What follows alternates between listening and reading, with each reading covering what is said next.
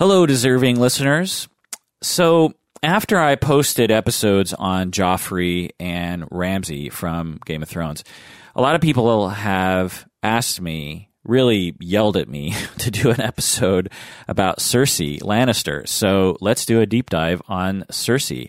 This episode is going to be long, so strap in and get ready for a long... Is that the right phrase? Strap yourself in and get ready for a long episode. Today we're going to talk about the family history of Cersei and her family, going back to her grandfather. We're going to talk about her childhood, her life. Maybe I'll speculate about where this character will end up in the books and on the TV show in the future. We're going to analyze her personality, and at the end I'll talk about some trivia regarding Lena Headey, the actress who plays her wonderfully on the HBO TV show. Also, know that I'm going to spoil the entire seasons 1 through 6. So as I'm posting this, it's early 2017 before season 7. So this won't include any information from season 7 of the TV show or from the 6th book. But I'm here to spoil everything. So, but I'm going to take a guess and say that anyone who is interested in listening to this has already watched all the episodes at least once, if not a number of times, like I have. So just know that.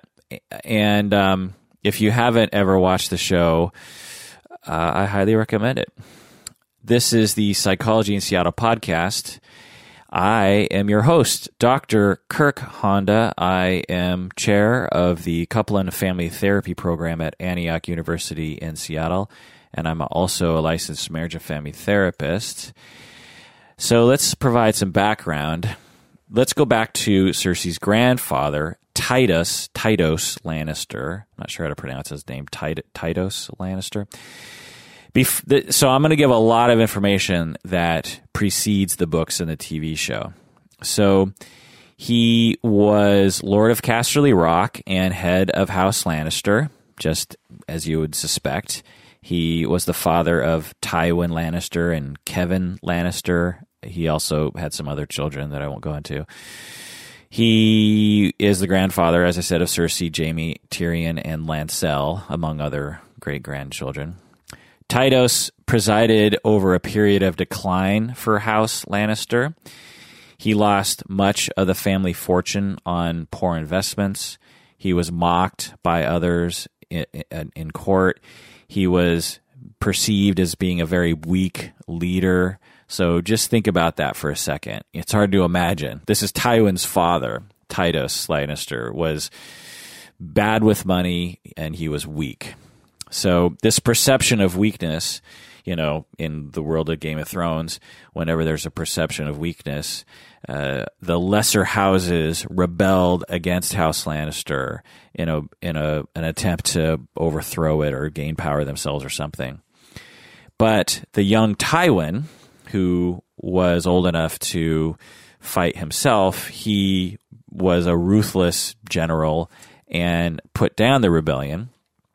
And his ruthlessness in the war against these lesser houses gave a darker meaning to the common phrase for the Lannisters: a Lannister always pays his debts.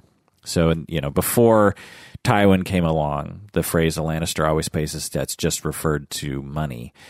Because Casterly Rock is, they own a bunch of gold mines. There's a lot of gold mines where in that land, and so they can just print their own money, so to speak, and so they always have a ton of money. So the Lannisters have always been able to pay their debts because they have a ton of money. But after Tywin put down this rebellion that was against his father, a Lannister always pays his debts has a darker meaning, which is often referred to in the TV show and in the books. So let's just pause for a second in this story and really look at this. So Tywin, Cersei's father, grew up in a house that was declining. Tywin is probably ashamed of his father. He probably internalized that shame. And Tywin's pride and his fierceness and his ruthlessness brought the house back from the dead. So just think about that for a second. You're I don't know, 20 years old or something, and your father is slowly, declining the house, is slowly, what do you call it? Presiding over a house that's failing. So you're watching your father just fail and fail and fail, and all these other people are looking at you as the son of a failure. And then just as your house is about to completely be obliterated, you engage with your own rage and your own ruthlessness, and you march, and you're afraid. Imagine Tywin and his fear of this rebellion, because it could have gone another way. But Tywin, in his ruthlessness and his fierceness, puts down this rebellion for his father. His father didn't do it; he did it. So now he's rising above his own father. He's been elevated above his father. His father is probably looking to Tywin as stronger than he is. And this, what this would do to your personality, for Tywin's personality, in terms of giving him perhaps his only source of self-esteem, which was to be ruthless. He grew up probably feeling lesser self-esteem, but then when he was ruthless and eliminated this, because it's not just eliminating the rebellion, but the news via the crows spread throughout the kingdoms and talk about Tywin, this young upstart who was ruthless and managed to put the Lannister house back on the map. There's a lot of fame, and there's a lot of power in that, and the amount of self-esteem that Tywin would have gotten from that, and also how he might he might develop narcissism because of this, because a lot of people probably praised him, including his own father, and so at a young age he was considered better than his own father. Now, I'm making a lot of speculations, and obviously this is a fictional book, a fictional story, so it didn't really happen. But I think the way that Martin writes, it's close enough to reality that we could think of it as being an accurate portrayal of what could happen in an example like this. And so, Tywin might have developed a complex regarding his self-esteem, linking it to all of these things, and that informs us in terms of looking forward. Plus, Tywin knows what it's like to have his house decline. He knows what it's like to have weakness perceived by others, and what bad things can happen because of that. And so he is hypervigilant, perhaps even suffering from some trauma reactions. He's hypervigilant about making sure that his house is always perceived as strong and ruthless, and himself as always perceived as strong and ruthless. Because he's worried about things going back to the way he was when he was a kid. And so it's a lot of weight to carry, and probably doesn't leave a lot of room for him to be a nice, warm father, because his way of loving his children is to keep his house strong, which is akin to keeping his children alive, because if you're perceived as weak, then other people will destroy you and maybe even kill your kids. And so his dedication to his family is very clear, and he equates ruthlessness with love. So that's just something to keep in mind, that Tywin, we can understand why he became the way that he was. So Tywin married his cousin, Joanna Lannister, which was common in real royalty at the time and in the Game of Thrones world. Their first children were the twins Cersei and Jaime. Cersei was born first, and I always think it's funny how that matters to us with twins. It's like who just randomly came out first. But when you talk to twins, most twins, they're always pretty clear about who was born first. Plus, people often ask. I have a friend who's a twin, and on Sunday I asked him who was born first, because I I probably have asked him that question before, but I don't know. I was just making conversation, and so, and I actually forgot the answer, so now I have to ask again. But anyway, the point is that it's funny that it matters to us because, your bigger brother or sister, your older quote unquote brothers, even if it's just 10 minutes older, that person's still your older sibling, right? And I don't know. It's just funny how age plays such a role, even if it's just 10 minutes older. And can you really call it older? I mean, anyway, you were conceived at the exact same time, right? Yeah. Or actually, can fraternal twins? I think fraternal twins can be conceived at different times. So that'd be the real question: is who was conceived first? Which, of course, they wouldn't know the answer unless there was a test tube baby situation. Anyway, I'm going down a road I should probably avoid since I have no idea what I'm talking about, but. Anyway, Cersei was born first.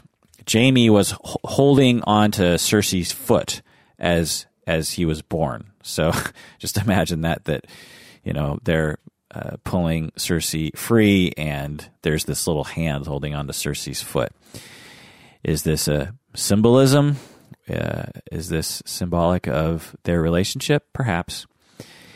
And then 4 years later, when Cersei was 4, Jaime was 4, Joanna Lannister, Tywin's wife, Cersei's mom, died giving birth to Tyrion. And Tywin took this very hard. I'm guessing that Joanna was quite dear to Tywin. And naturally, Cersei took it pretty hard too. It appears to me that Joanna Lannister, Tywin's wife, was perhaps the warmth and attachment oriented person in the family, and when she was gone, the whole family just lost its glue and its central warmth in the family. There's not a lot of evidence of that, but it seems like a viable hypothesis. Tywin blamed Tyrion for the death, which is quite stupid, but there's that, and Cersei did also. So Cersei and Tywin both blamed Tyrion for the death of Joanna. She prayed for days, Cersei did, hoping that the gods would give her mother back. So Cersei was really obviously upset that her mother died so suddenly. By the way, there's a theory that Joanna cheated on Tywin and that Tyrion is not Tywin's son, and that's why Tywin is always so mean to Tyrion and refuses to let Tyrion become the head of the household, because Tywin either knows or suspects that Tyrion is not actually his own son, but he acted as if Tyrion was his son so he could save his wife and his family the indignity of his wife giving birth to a quote-unquote bastard. And I at first didn't think this, but as time went on, as I rewatched a lot of episodes, there's some hints. There's some Game of Thrones hints. Let's just put it that way. They're not really hints, but they're it's like the hints that Jon Snow was actually not Eddard's son. There were quote-unquote hints sprinkled throughout the seasons, but I never picked up on them until someone pointed them out to me. And so in the same way, if you really look for these quote-unquote hints, there's sort of hints that Tyrion is not Tywin's son. But I don't know. I'm not hearing a lot of talk about that one, so I'm not sure if I'm just completely making it up or not. But anyway. So Tywin became hand of the king to Aerys II, Aerys Targaryen II, for 20 years. This is the Mad King. So Tywin was, for 20 years, hand of the king to the Mad King. And I'm guessing that Tywin had a lot to do with holding the kingdom together during this time. So at this time, when Tywin is hand of the king and he has to spend all his time in King's Landing with the king, Cersei is basically an orphan because Dad's in King's Landing. He came home very infrequently, and he was reportedly not a very warm father to begin with. Cersei's mother is dead, and so Cersei, Jaime, and Tyrion are all raised by servants, which had just occurred to me why Tyrion might be so attracted to prostitutes, because he was raised by servants. I know that sounds kind of ugly, but I don't know, just a random thought. But anyway, so Cersei was raised by servants. Mom was dead. Dad was absent. So just imagine that. You're raised, and these aren't the sort of servants like nannies today. I mean, these are servants. These are sometimes slaves, and you, as a 6-year-old, somewhat know that if you wanted to, you could have your caregiver killed. If you accused one of your servants of stealing or doing something evil, your dad would kill the servant, and imagine what that would do to your personality. Meaning that when you're 6 and you do something wrong, particularly if you have a propensity to do something wrong, as I'm sure Cersei was, you need limits. You need someone to impose discipline and to be close and warm with you, but also to provide you with limits so that you understand that you aren't the center of the universe. And although this wasn't commented on in the books, as far as I remember, Cersei was raised in an environment where that was not the case. She was essentially spoiled beyond spoiled, right? And so there's that. Now, she did have her twin brother, and they were very close. So Jaime was really the only person that she felt close to. And something that was not really portrayed in the TV show is that in the books, Jaime and Cersei look extremely similar. In fact, as young children, they would trick other people by dressing up as each other into thinking that the other person was the other person. Cersei would dress up as a little boy, and she was allowed to, and everyone thought she was Jaime, and then she would practice with swords and weapons and stuff as if she were Jaime. And even Tywin, her own father, couldn't tell them apart when they were dressed the same. And they also slept together in the same bed, which, you could imagine that being true among young twins.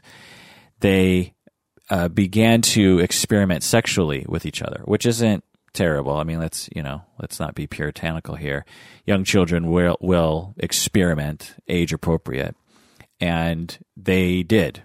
As very young children, as 3-4-year-olds, they would, I don't know, they didn't describe it in detail in the books, but they would do stuff to each other.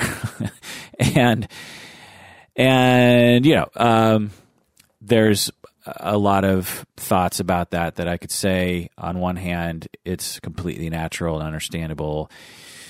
If you have young children, it's likely that you've seen your young daughter or young son sort of touch themselves as a curiosity or even as a self-soothing thing. And it's completely normal, and it's normal for twins to sort of participate in that together. But, it could become problematic if it leads to abuse or developing sexual issues, which it seems that it did for Cersei and Jaime. But anyway, so they're very young, and they were discovered by a servant experimenting in this way with each other. And the servant told their mother, the father was never told about this. So this is when the mother was still alive, so Cersei and Jaime were 3 or 4 years old. The servant ran and told their mother, and their mother demanded that the servant separate them, and so they were never able to sleep in the same bed again, and Jaime slept on the other side of the castle, and they didn't have a lot of contact. So just imagine that one. You're Cersei, you're a young child, and your father is cold and distant. You have your mother, which is good, and you also have your twin brother. And so you have these two people that are very important. In some ways, your twin brother is perhaps even more important than your mom, because your mom comes and goes, but your twin brother's always there. You're always, since conception, you're right next to your twin brother. and you develop a language amongst yourselves, and you're extremely close. And then among your various activities you engage in, one of them happens to be sexual experimentation, which is, again, normal. And then one day a servant catches you, and again, an underling, remember that. A servant catches you, and you're just instantly separated from one of the two people that you are attached to. And we're not talking just, emotional attachment. We're talking physical attachment where she's, they're probably cuddling at night, which is a good thing for human beings to have human contact. And then, boom, you're just completely separated because of sexual experimentation, which, of course, is, at risk of creating a complex for you regarding sexuality and sexuality with your brother.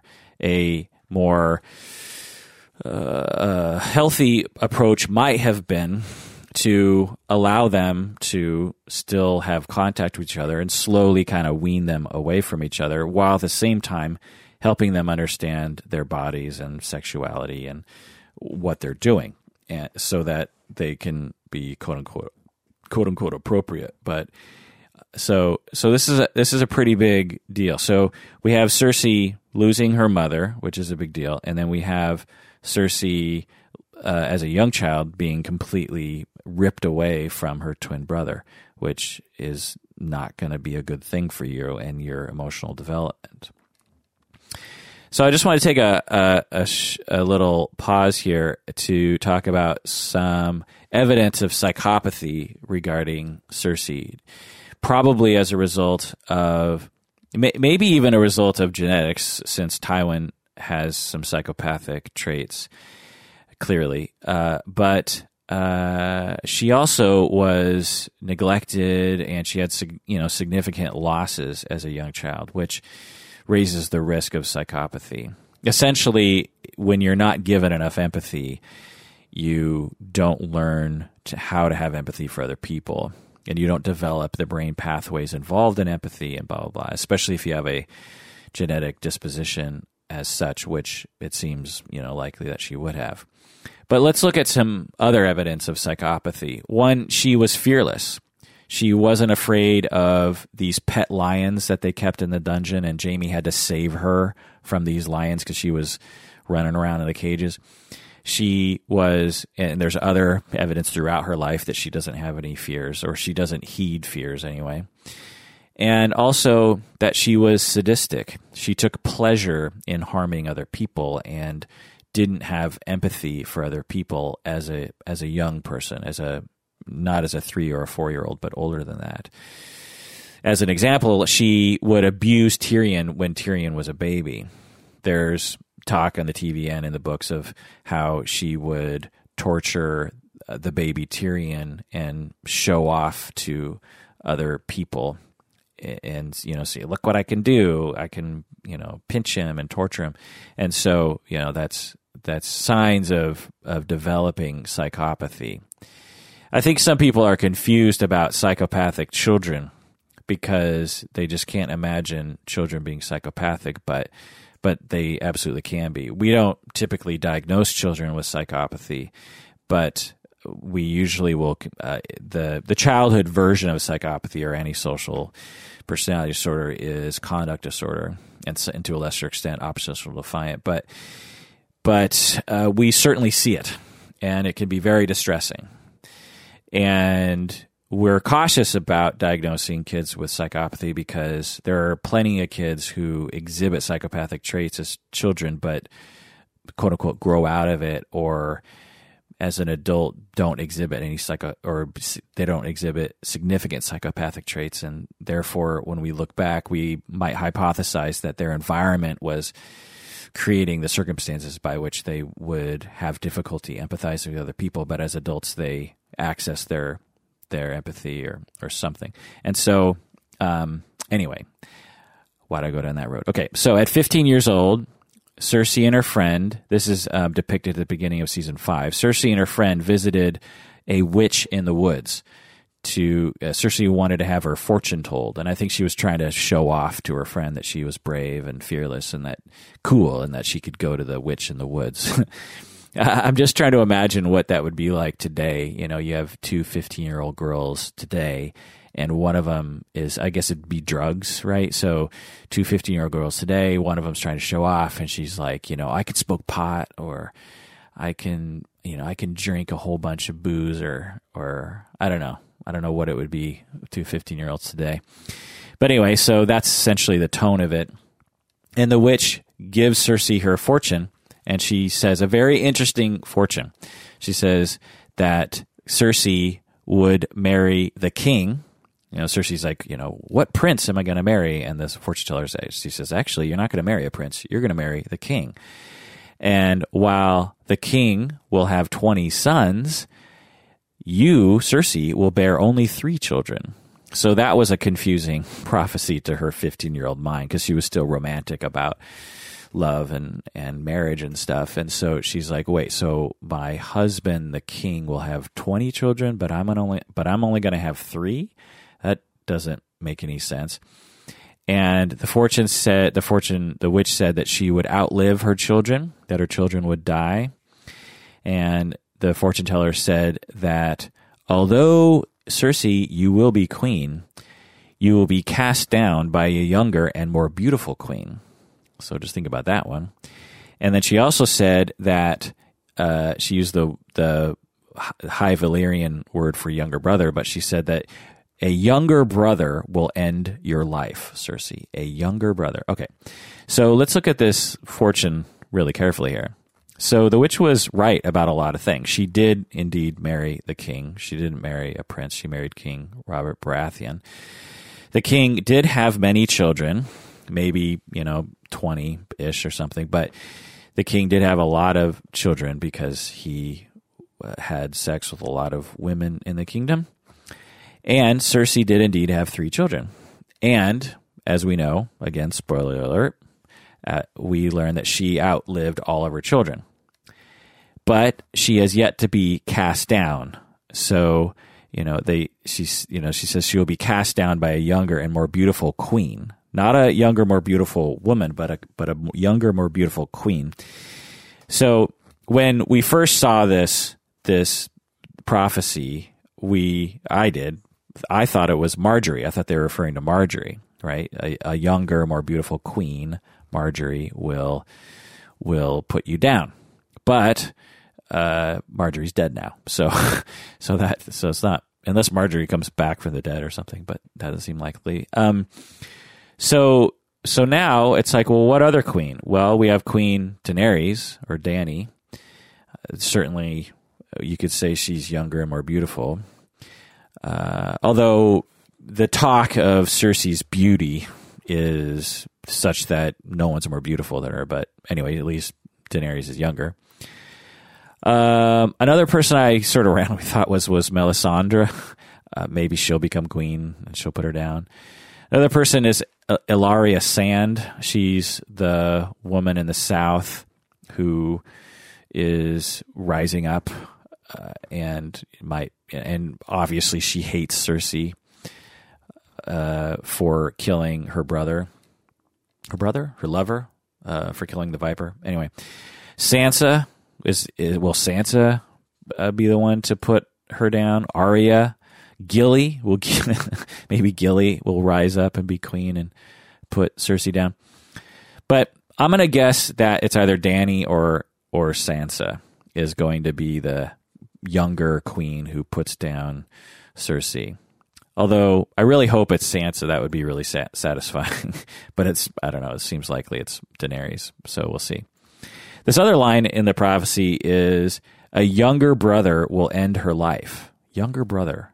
Now, is it her younger brother or is it just a younger brother? I don't really know. So the obvious person to choose here is Tyrion, right? It's got to be Tyrion. Well, okay, I got to take a break, and when we get back, we'll continue this conversation. Okay, we're back from the break. Before I go into talking about this younger brother that is going to end Cersei's life, I just want to remind everyone that they should become a patron by going to patreon.com. That's patreon.com. Go to patreon.com, become a patron of the podcast. When you become a patron, you get access to all of our premium episodes. We do a lot of deep dives on a lot of topics, and about half of the deep dives are only available to patrons of the podcast.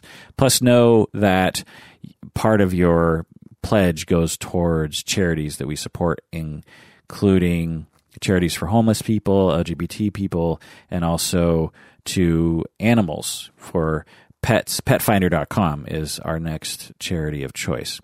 Also, tell a friend or colleague about the show. That's how people learn about us. Also, rate us on iTunes, because that's how also people learn about us.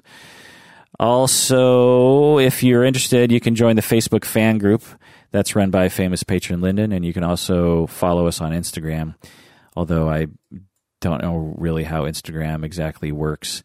I'm giving it a shot. Okay, so the witch says to Cersei, a younger brother will end your life. Is this Tyrion? Could be. He's at the end of season 6 on the TV show anyway. He's coming for her with Daenerys and her armies and her dragons. So it seems possible that Tyrion could be the one to end her life. Or is it Jon Snow? I mean, Jon Snow is the younger brother of Robb Stark. So is it Jon Snow the one? Now, this prophecy, when she heard it, Cersei hears this prophecy, wait, my younger brother is going to end my life? She instantly thought of Tyrion because she already had a really conflictual relationship with Tyrion and hated Tyrion. So she's like, of course, Tyrion is going to be the one to put me down. And so this just fueled her anger and hatred towards Tyrion. The other one here is, what about Jaime, right? Jaime was younger, so to speak, just by a couple minutes. And Jaime is the Kingslayer, so why can't he be the Queenslayer? Maybe this is all going to turn out just like the Mad King did. This is the Mad Queen in terms of her propensity to use wildfire to obliterate, lots of people to her benefit.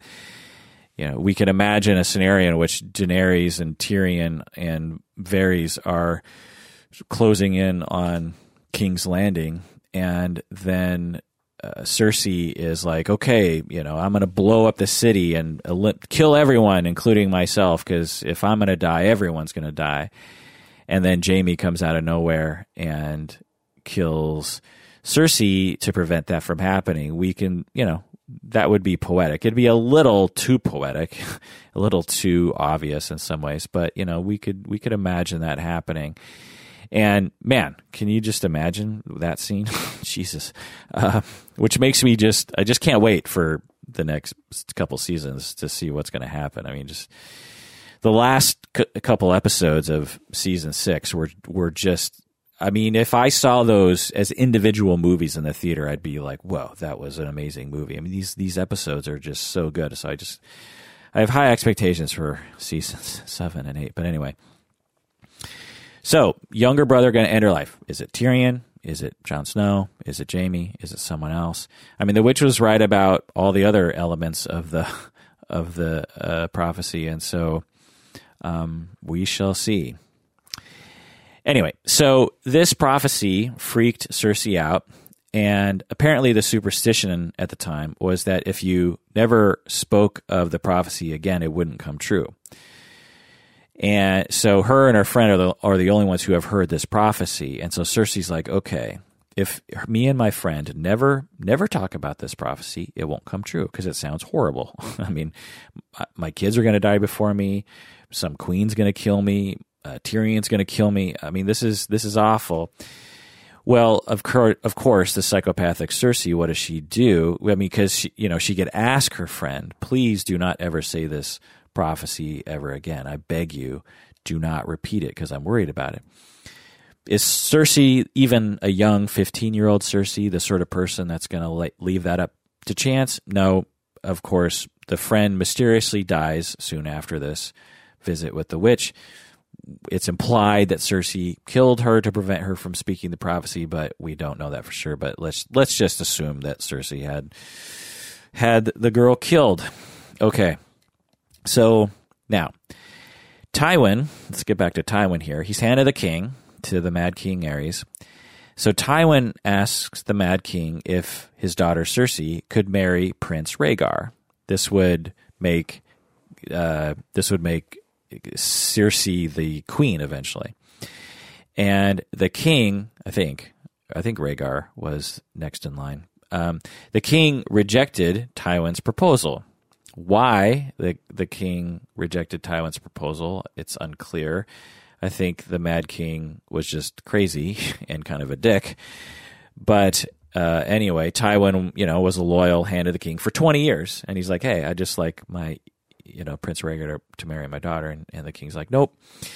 And Cersei then learns that Tywin was, because, Tywin, again, think Tywin, okay, all he's thinking about is, I got to uphold the family household. I've got to make it strong. And one of the biggest tools you have as the head of a household is marrying your daughters off.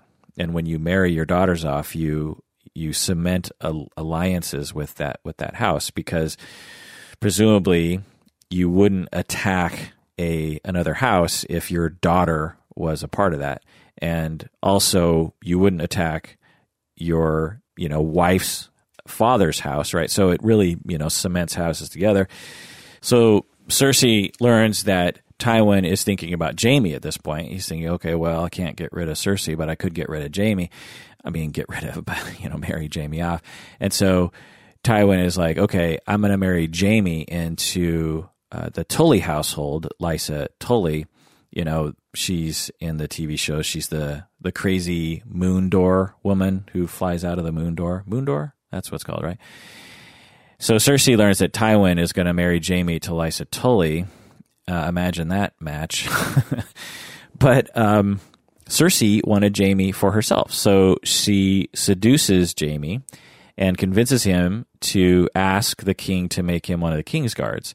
Because, as we know, the king's guards, they can't get married. And Jaime asked the king to become a king's guard to avoid having to move out of King's Landing and marry Lysa Tully. And the king agreed and made Jaime join the king's guard. And what this did was it robbed Tywin of his sole heir that he liked, right? So Tywin has two sons. He has Jaime and Tyrion, but he hates Tyrion, and Tyrion has a bad reputation anyway.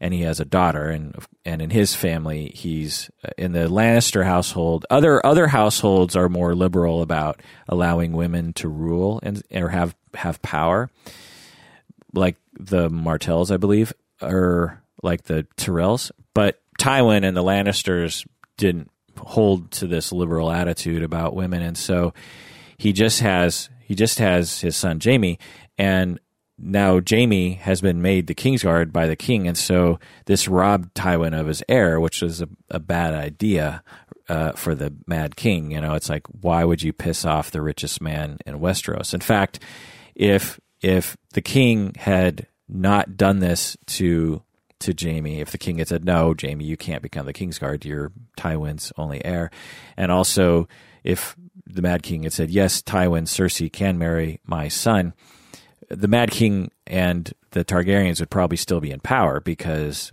I'll get more to that in a second. But anyway, so then Tywin resigns as Hand of the King. He's like, fuck this shit, and he goes back to Casterly Rock. So then Robert's rebellion happens. So Robert and Eddard rise up against the Mad King, and Tywin remains neutral, even though it would be assumed that Tywin would rush to the Mad King's aid. Tywin's like, look, I'm going to stay out of this because I hate the king and I hate the Baratheons. I hate everyone, and I'm just going to hold tight on this one. But when it was clear that Robert Baratheon was going to win the war, Tywin joined the fight, but instead of fighting, he decided to use a trick, and he marched his armies to King's Landing and sent a message to the Mad King, and he said, I'm here to help you defend King's Landing against the Baratheons and the Starks. And the Mad King's advisors was like, I don't know if you should trust Tywin. And even Jaime, since he was one of the Kingsguard, said, look, I don't think Tywin, my father, is likely to be on your side on this. But the king fell for Tywin's trick and opened the gates for him. And Tywin immediately ordered his men to sack the city and massacre the royal family. Well, King Aerys, the Mad King, then ordered Jaime to bring him Tywin's head, which, is an interesting order. And Jaime also knew that the Mad King had a bunch of wildfire spread throughout the city, and the Mad King was, told his royal pyromancer, he has a royal pyromancer, to set the entire city ablaze, which, would have killed, I don't know how many people, but the Mad King is like, okay, it's over for me. Tywin is in the city. Baratheon and Stark are going to be here soon. It's over for me. I'm a crazy man, and I want to kill everybody. Now, there are theories that just as a side note, many of you may know this, but there's a theory that the Mad King was seeing the future, in that he was seeing the army of the dead and the White Walkers and everything invade the South, and he was confusing that future with the current, and he wanted to set the city on fire because he thought he was actually destroying the army of the dead, when in fact he was actually destroying his own people. And it's how Hodor became Hodor because of Bran and the man in the tree and all that kind of mind stuff. He basically accidentally fried Hodor's brain. Well, I think in seasons 7 and 8, and again, I have no inside knowledge on this, so I'm not spoiling anything. I'm just spouting. I'm going to be spouting a lot of speculation. I'm usually wrong about these sorts of things. By the way, I'm usually very wrong. But anyway, to spout a little bit about this, I think it's possible that Bran is going to fry the Mad King's brain on accident and make them in the past, because we know that Bran can actually travel time now. He can, and because that's how he fried Hodor's brain. He went into the past and fried Hodor's brain, and so I think it's possible that Bran or somebody is going to go back in time and potentially fry the Mad King's brain, and then that's going to cause the Mad King to try to do all the weird stuff that he was doing. But anyway, so King Aerys says to Jaime, "I want you to kill your father and bring me his head, and I'm also, by the way, I'm going to blow up the entire city." So Jaime's like, "Okay, I think it's time to kill this king," and so he stabs the Mad King in the back, and thus saving, I don't know, countless people, including his own father, and really just putting the Mad King out of his misery. And he got the horrible nickname, the Kingslayer, for his service to the community, which is, I think, just mean. So when Robert Baratheon and Eddard Stark reached the Red Keep, Tywin presented the bodies of the royal family as proof that he was on their side. And this is no small feat, considering how hard it is to take a defended keep. So, Tywin, did something pretty great for the community and for Baratheon and Stark. So Robert Baratheon becomes king. Tywin asked Robert to marry Cersei to cement the alliance between House Baratheon and House Lannister. And Robert probably recognized the importance of this alliance because Tywin had a lot of money and a very strong army. So he said yes. Robert Baratheon said, "Yes, I will marry Cersei," even though Robert was in love with Lyanna. Okay, so let's go on to the marriage. All right. So again, after I go through all this back history, which I think is important to understand Cersei's personality, I'm going to talk about her personality and a bunch of other stuff. But anyway, so now we're still before the books and the TV show. So the royal marriage between Cersei and King Robert Baratheon, there's different accounts of this, but I think in the books she was 17, maybe 18 when she got married, and he was 21. So pretty, I think, typical age range for people getting married at the time. The morning of the wedding, Cersei had sex with Jaime, by the way. So that's a little tidbit for you. At first, Cersei was really infatuated with the handsome, strapping Robert.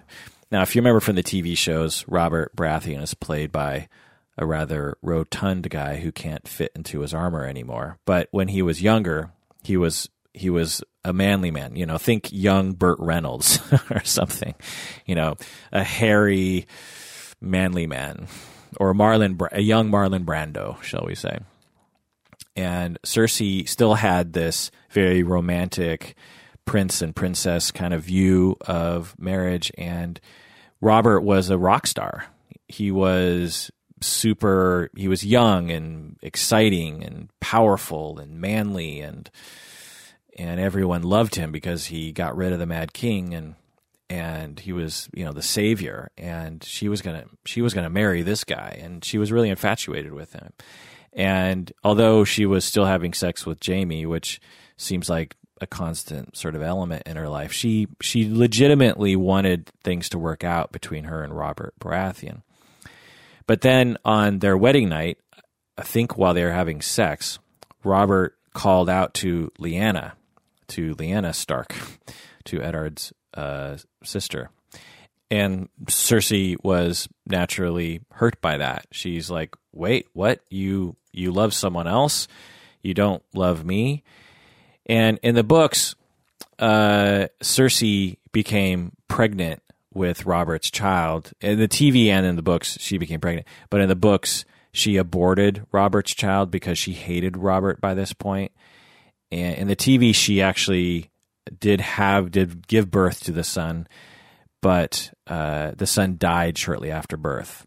And so that's a major difference between the books and the TV show. And I think it's because maybe the TV people wanted Cersei to be more likable, because there were so many reasons to hate Cersei. There's this, I think it's a scene where Cersei's actually talking to Eddard's wife, Catelyn Stark, and Cersei is saying like, yeah, I did have a son with dark hair, and he died shortly after birth. And I think they were trying to humanize Cersei a little bit. But in the books, Cersei, upon becoming pregnant with Robert's son, aborts it somehow because she hates Robert so much. So this is a traumatic experience. Imagine you get married, things, you know, become completely different than you thought it would. Your husband is in love with this other woman. You're, you know, second fiddle to this other woman. You become pregnant. You're angry. You don't know what to do. You want to strike back at your husband, and he drinks a lot. He's violent. He's, braggadocious. So you decide to have an abortion. I mean, abortions are traumatic regardless of the circumstances, and under this circumstance, it's, you know, highly traumatic. And so then Cersei and Robert become more and more conflictual over time. Cersei's hatred for Robert deepens. She actively avoids getting pregnant by Robert, and she returned to her safe place, her brother, Jaime. Jaime's the only person on the planet who she's been able to depend upon other than her mother, but her mother's dead. She can't depend on her father. She can't depend on Tywin. She hates Tywin, and no one else she can depend on, so she goes to Jaime. And guess what? She has three children by Jaime, Joffrey, Myrcella, and Tommen, all product of the relationship with Jaime. And Jaime was actually even present at some of the births, and at least Joffrey's birth, even though Robert was not present. Robert was always out hunting on purpose. He avoided, whenever Cersei went into labor, Robert would go hunting because he thought, well, I don't want to be around for that. And so this is just more reasons why Cersei hated Robert. They fought a lot. They drank a lot. They were violent. Cersei hit him with a drinking horn, some sort of drinking thing, and chipped his tooth. So they were quite violent with each other. I'm guessing Cersei got the short end of the stick on that one, since Robert is so much larger than she is, and he's the king. So she has her 3 children, and as Joffrey, her oldest son, his sadism becomes more apparent, Robert wanted to have one of his bastard children become his heir.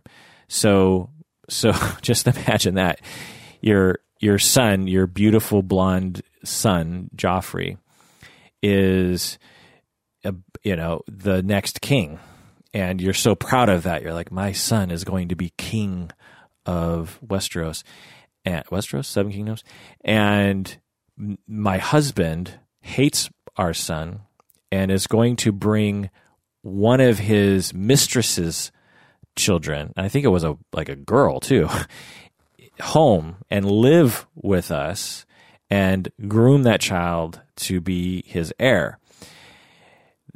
That's not going to go over so well, especially with a person like Cersei. And so Cersei said, if you bring that child into this castle, I cannot, this is paraphrasing, but I can't vouch for the safety of that child. And so Robert's like, whoa, did she just threaten to kill my child from another woman? Okay. And so Robert, from that point forward, said, okay, I guess I have to never reveal these bastard kids to Cersei, my wife. Cersei even was rumored to have killed 2 of the bastard children as babies, or had them killed, right? She learned about these twins who were born to Robert by another woman and had them killed. So there was all that kind of interesting dynamic between Robert and Cersei. So now we're almost at the beginning of the books in the TV show. Stannis Baratheon, Robert's younger brother, noticed that the 3 children were all blonde and blue-eyed, even though King Robert and all the other Baratheons, for that matter, were all dark-haired and dark-eyed. So wait a second, we all know that when you put a blonde and a brunette together, you tend to get more brunette children. And Stannis is like, this is weird. All 3 of Robert's children are like the Lannisters, super blonde, beautiful, blue-eyed creatures. And so he's like, wait a second, I bet you anything. And the rumors about Jaime and Cersei were, in the society. And so, but at the very least, Stannis is like, I don't know if these are Jaime's kids, but these clearly are not my brother Robert's kids. And if this was true, this would make Stannis the heir to the throne, I think. There's a complicated way of calculating things when you don't have an heir, a legitimate heir in the royal family and these kinds of societies. And so I think the way that it worked was that if Robert didn't have any legitimate children, then that would make Stannis, the younger brother, potentially next in line. And so Stannis talks with Jon Arryn, Hand of the King. Jon Arryn was the mentor of King Robert and Eddard Stark. So Stannis talks with Jon Arryn. And, I'm guessing others suspected that this too. They're looking at the kids and they're like, I don't think those are Robert's kids. But no one else really stood to gain from the risk of making that accusation. I mean, if you're just some random noble person and you just are like, hey, I think those kids are not Robert Baratheon's kids. I mean, not only would Robert potentially be insulted and have you killed, but certainly Cersei would have you killed, right? So there's not a lot of reason for anyone to come out and just, say it publicly. But Stannis benefited, because if Stannis came forward and managed to get everyone on his side, then he potentially would be next in line as king. And I'm also guessing that Jon Arryn was concerned about, so Jon Arryn's the Hand of the King, and he's watching little Joffrey grow up, and he's like, I don't know, I don't think Joffrey's going to be that great of a king because he's a little sadistic person. And so when Stannis Baratheon comes to Jon Arryn and says, look, I think all these kids are not Robert's kids, Jon Arryn's like, that might be a good thing at this point, because that Joffrey kid is a piece of work. So Jon Arryn, Hand of the King, starts investigating, but then he dies mysteriously. Isn't that interesting? It's never said, but it seems likely that Cersei had him killed. Now, let's just look. So this is one of the first instances that we have in which Cersei sort of crosses over into this other world, because killing bastard children in this world is not that big of a deal. You're not, as queen, it's not going to be that big of a deal for you in the society to, it's not going to be smiled upon, but it's not a huge story to people that, the queen killed these bastard kids. So this is where Cersei really crosses over into a realm that sort of cascades in a sense. And so it's likely that Cersei had someone poison Jon Arryn and had him killed. I think the help of the Maester, by the way. But anyway, so just imagine you're Cersei, and you know that your three beloved children whom you love more than anything, and you love Jaime, and you love your three kids, and you hate Robert, and you hate everyone else. You just love Jaime, and you love your three kids. And then all the while, every day that goes by, you're just terrified that someone is going to figure this out, or someone's going to say something, or because if the entire society and the entire court, or even most people, decide that this is true, then you're done. Robert will have you killed, and your kids will be killed. Life is over for you and your children. Imagine that. So not only would life end for you, which would be terrible, but your three little children, and think of little Tommen and little Myrcella. These forget about Joffrey, sadistic little prick that he was. Little Tommen, cute little Tommen. So if word gets out that these kids are Jaime's kids, then little Tommen is going to be killed. And so she has a choice here. She can either just sit back and hope that nothing happens, or she can take control. And she's a woman of action. And so she conspires to kill Jon Arryn to get rid of that element. And it works, So imagine that too. Imagine that one. You are thinking, okay, what do I do here? I could kill Jon Arryn. I could try to seduce Jon Arryn. I could try to do this or that. And what do I do? What do I do? Okay, I'll conspire to kill him. Okay, I killed him. Hey, it worked. And boy, what a load off my mind now that he's gone. Wow, killing people is a very useful thing. And she learned this long ago, perhaps when she killed her friend when she was 15, and perhaps when she killed the bastard kids. So, there's sort of a ramp up to this in terms of killing the hand of the king is, it's a big deal. You think about today, it'd be like killing the Secretary of State or something. It's different. If you're a psychopath, that's a different kind of thing than if you just killed one of your friends, right? This is pretty dark conversation when you bring it into the real world. But anyway, she essentially killed the Secretary of State. And that's a big, and she got away with it, and it benefited her. So just think about how that would solidify or reward that behavior, and how she proceeds from that point forward. She's been socialized by her society and by her own life to kill again. That when she gets pushed into a corner, just kill him, just get rid of him, and everything will be fine. And I'll save my children. I will save my children from death or torture or something if I kill other people. So that's a very important point in her development as a human being. But let's take a break, and when we get back, we will start at the beginning of the TV show and the books. All right, we're back. Again, the most important thing you can do if you want to support the podcast is become a patron of the podcast by going to patreon.com. I know there are thousands of you who listen to the podcast and are not patrons. So if just a portion of you decide to become a patron, this podcast I could dedicate more time to the podcast. I already dedicate quite a bit of time, and I would love to dedicate more time, more deep dives, more time for me to research things, more time for me to become knowledgeable enough to talk about things, and that all depends on you. So if you haven't already done so, please do that. That probably means you have to actually go to your computer or whatever you use to browse the internet, and you actually have to go to patreon.com. Okay. Now we are at the beginning of Game of Thrones TV show and the books. The first book being A Game of Thrones, which is in the larger book series called Song of Ice and Fire. Okay. So we first introduced to Cersei as she arrives at Winterfell.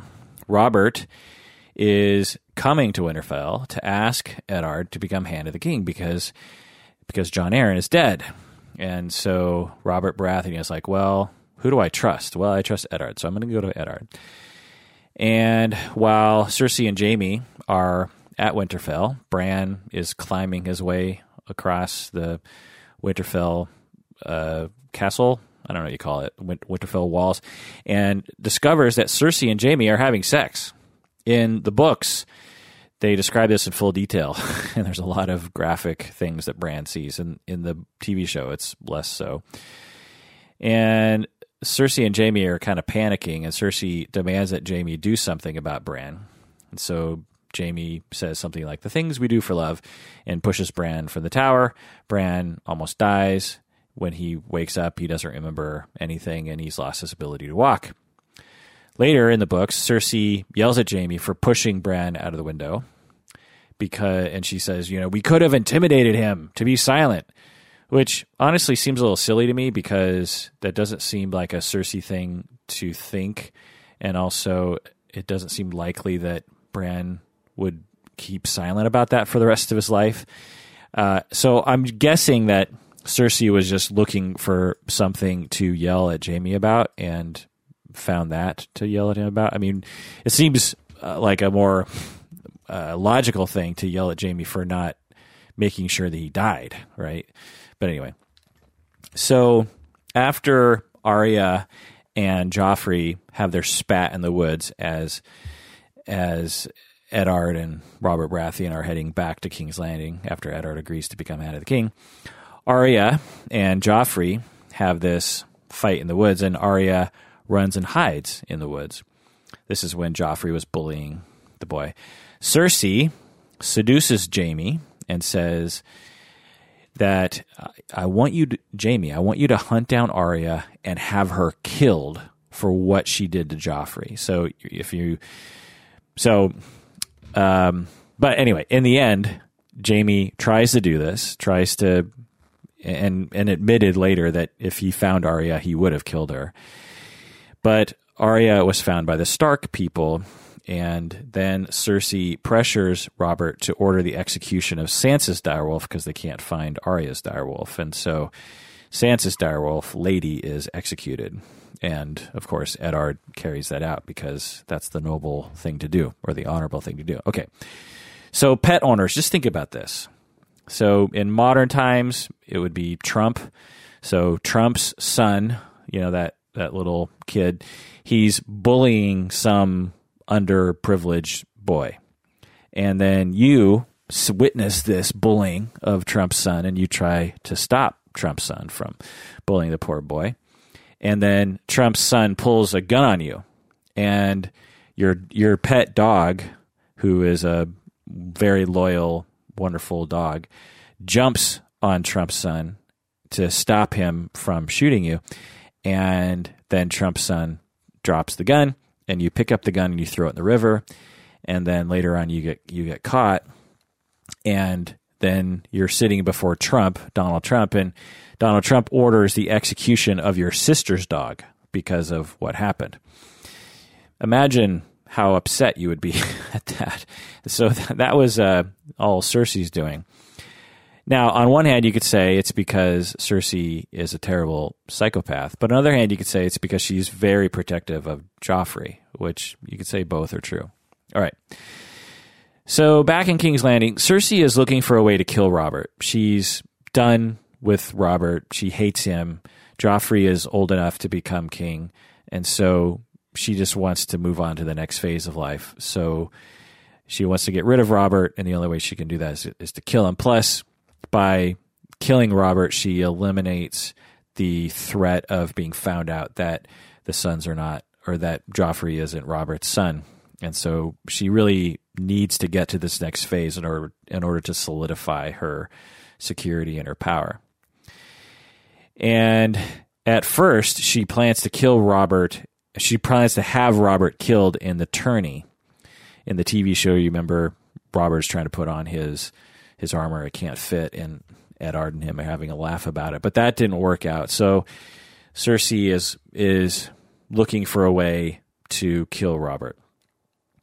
Meanwhile, Eddard Stark is figuring out that her 3 kids are not Robert's kids. And Cersei is beginning to panic around this.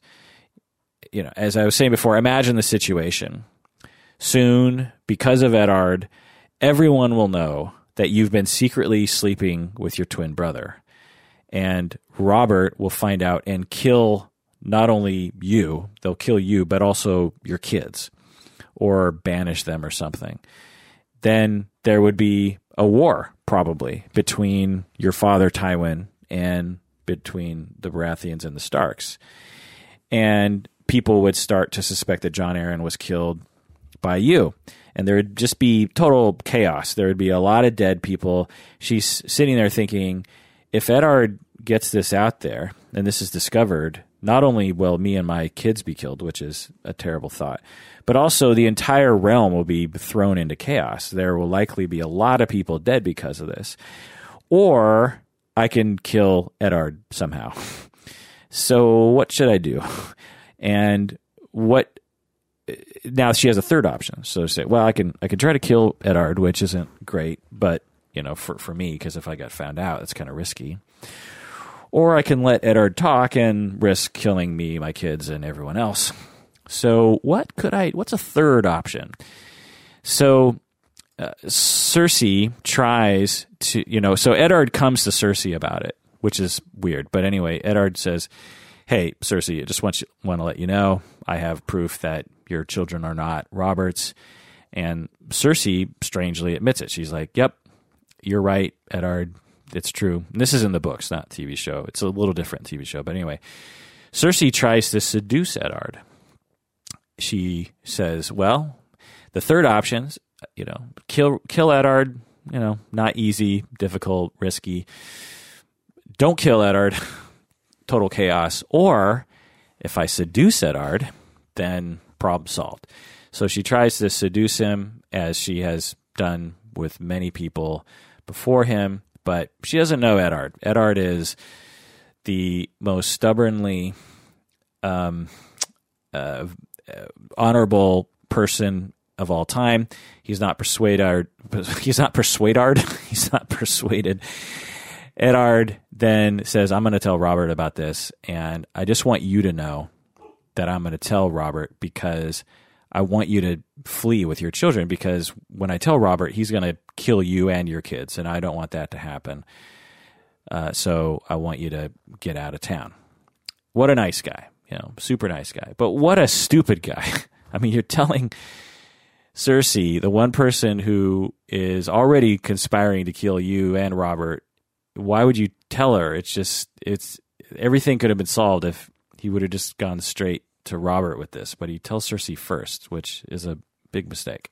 But it's the honorable thing to do, right? You're going to tell Robert, and then you're going to let Cersei get away with the kids. And maybe, actually, Eddard was thinking about the big picture here, that if Cersei and the kids manage to get away, maybe Tywin won't go to war against Robert for killing Cersei, right? Because if Robert goes into a rage, kills Cersei and the kids, Tywin, by necessity, has to revenge, blah, blah, blah. Anyway, so maybe Eddard was being political there, but it seems more likely that Eddard was just being the super nice guy that he is, overly nice guy, and didn't think the whole thing through, or didn't know that Cersei was as ruthless as she was. Well, before Eddard can tell Robert about Joffrey, Myrcella, and Tommen, just then Robert is injured while hunting a boar. The boar, attacks him, gets him with his whatever boars attack with. And I've never hunted boars, so, forgive me. But anyway, Lancel, Lannister, who is Cersei's cousin. You remember him from the TV show. He joins with the High Sparrow. Lancel. Now, so normally Robert drinks wine when he does everything. He drinks wine all the time. But apparently there's this thing called strong wine. And Lancel switched the wine for the strong. So Cersei's like, okay, Lancel, my cousin, I want to kill Robert, and you're going to help me. And Lancel is like squire for King Robert, and he says, okay, when you go hunting next time, I want you to switch out strong wine, because this will get Robert super drunk and will raise the risk of him being injured and killed. And Lancel does that. Robert gets super drunk, and I'm just trying to imagine what strong wine is. Is that like Colt 45 or something? Or in college, I remember there was this thing called Night Train that we would find in stores. It was like this cheap, what they called fortified wine, which I'm trying to imagine what that is. I'm guessing it's cheap wine with ethyl alcohol infused into it or something. But anyway, so he gives Robert Night Train, and I mean, Night Train. What? I mean, that just sounds like a nasty drink, right? Imagine a big bottle of something called Night Train. Although a lot of alcohol names are funny. I mean, Colt 45, that's a gun. That doesn't make any sense. Old English 800. I guess English, you think of beer, but I don't know. Anyway, strong wine. He gives him, Lancel goes strong, he gets super drunk. Robert does indeed get super drunk and gets injured by a boar. Everyone knows he's going to die soon. He has a huge wound in his gut, and they know from experience that if you have an open wound in your gut, you die somehow. And at this point, Eddard could tell Robert, by the way, your children are not your children, and Cersei even confirmed this. So, you should know that and I know Joffrey to be a sadistic dumbass, and so Eddard at this point could completely save everybody, but he decides not to tell Robert again because he's trying to be nice. By trying to be nice to Robert, because he doesn't want to hurt his feelings on his deathbed, he doesn't tell Robert that these kids are not his kids. Maybe because he thought, well, maybe Joffrey will be okay. Maybe Joffrey will be okay. I don't know, but it's just interesting that what could have happened differently if Robert had Eddard told Robert at this moment. But anyway, big mistake. Robert dies. Joffrey is crowned. Cersei takes control. Cersei accuses Eddard of conspiring against Joffrey, which is true, and throws him in the dungeon. She convinces Eddard to confess and take the black. Eddard agrees, but Joffrey, if you remember from the TV show and from the books, Joffrey impulsively orders his men to execute Eddard. They chop off Eddard's head, and at this point, if you hadn't read the books when you were watching the TV show, you were just like, whoa, this is going to be that kind of TV show where they kill the main character? Like, I mean, believe me, when I was reading the books, I was like, wait a second, I had to go back. This can't have happened. I mean, Eddard's the star. He's the main dude. He's the good guy. He's done everything good. He's the golden warrior, and Joffrey just chopped his head off. So Cersei did not want Eddard to have his head cut off. I'm sure Cersei would have loved to kill him, but she was thinking in terms of politically, you can't kill Eddard, because if you kill Eddard, then House Stark and all the northern men, the bannermen of Winterfell, will have to go to war with us, and we need to avoid that. So let's not do that right now.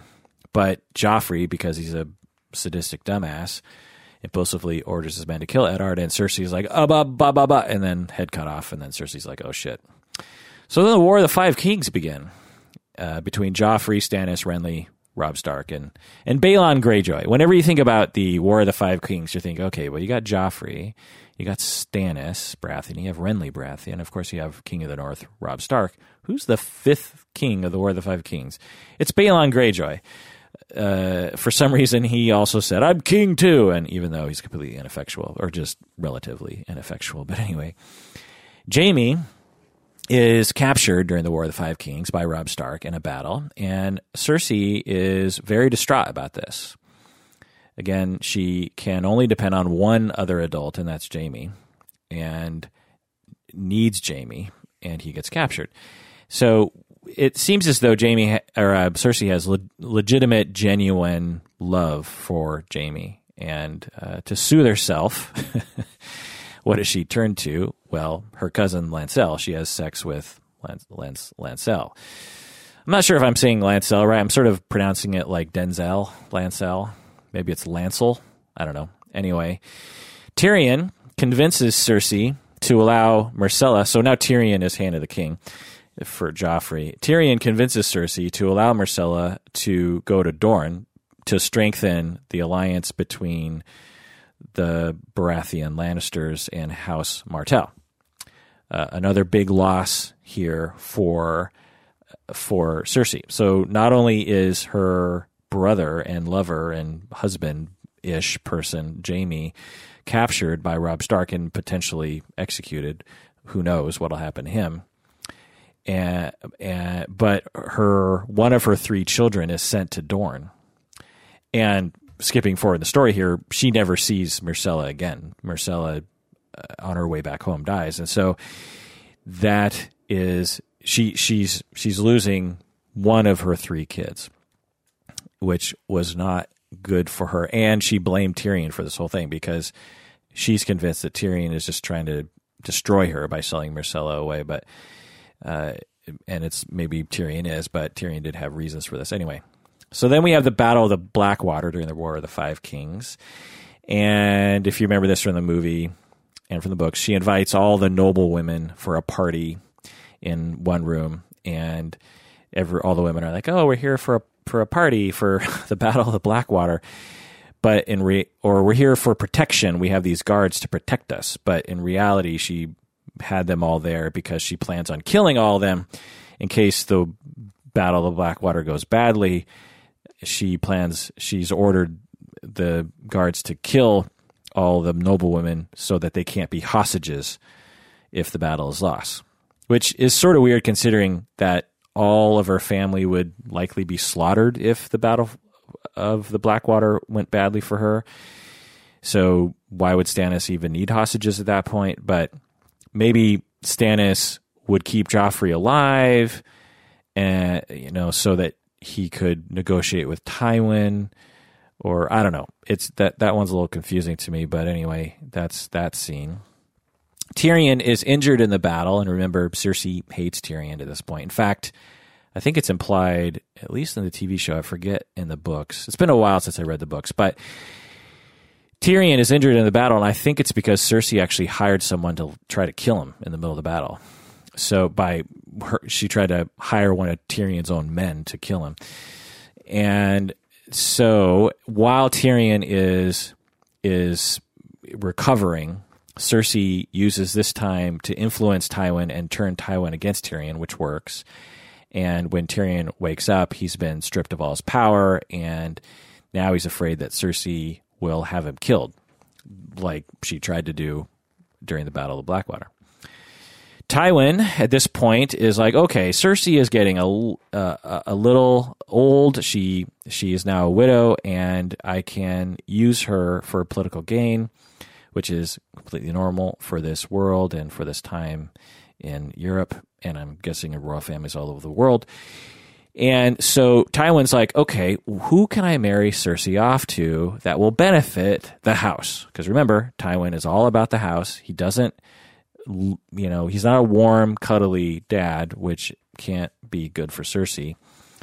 And by the way, in the books in particular, it's very clear that Cersei and Jaime are desperate for approval from Tywin.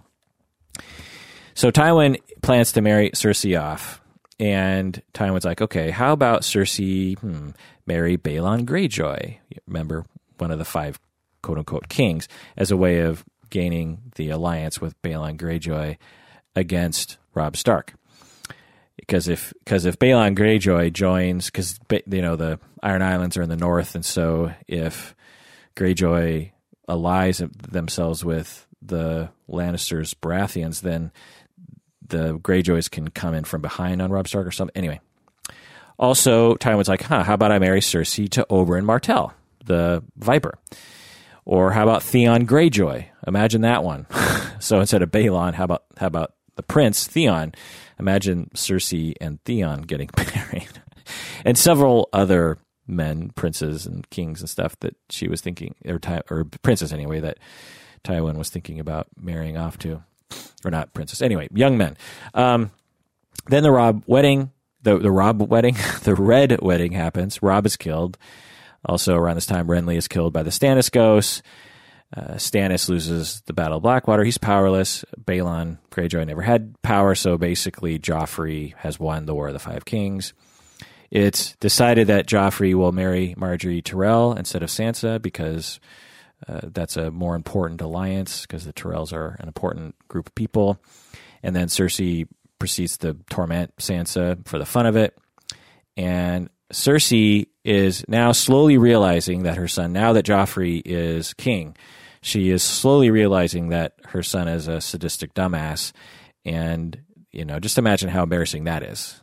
You're just watching the king act like a dumbass, and you're his mother. So she's embarrassed about that. But she also is thinking, well, he's the king, so he gets to do whatever he wants to do, so screw it. Then Joffrey is killed right before her eyes at his wedding reception, the feast for the wedding. This is nicknamed the Purple Wedding. It's not, officially in the books called the Purple Wedding, but it's a fan nickname. Because it's called the Purple Wedding because purple is the color of royalty. It's also the color of the purple amethyst in Sansa's hairnet, where the poison came from a amethyst in Sansa's hairnet. In the books, it's a necklace thing, or in the TV show, it's a necklace thing. Also, the poison turned Joffrey's wine from red to purple, and also Joffrey's face turned to purple as he was choking. That's why it's called the Purple Wedding, which I have to say was a highly satisfying moment for me in the books and in the TV show to watch his face turn purple. Cersei blames Tyrion for just yet another thing that Tyrion shouldn't be blamed for. And she has several people testify against Tyrion, that Tyrion was the one that poisoned Joffrey. She is totally convinced. She's not just against Tyrion. She is 100% convinced that Tyrion killed Joffrey. She's 100% convinced that Tyrion killed her mother.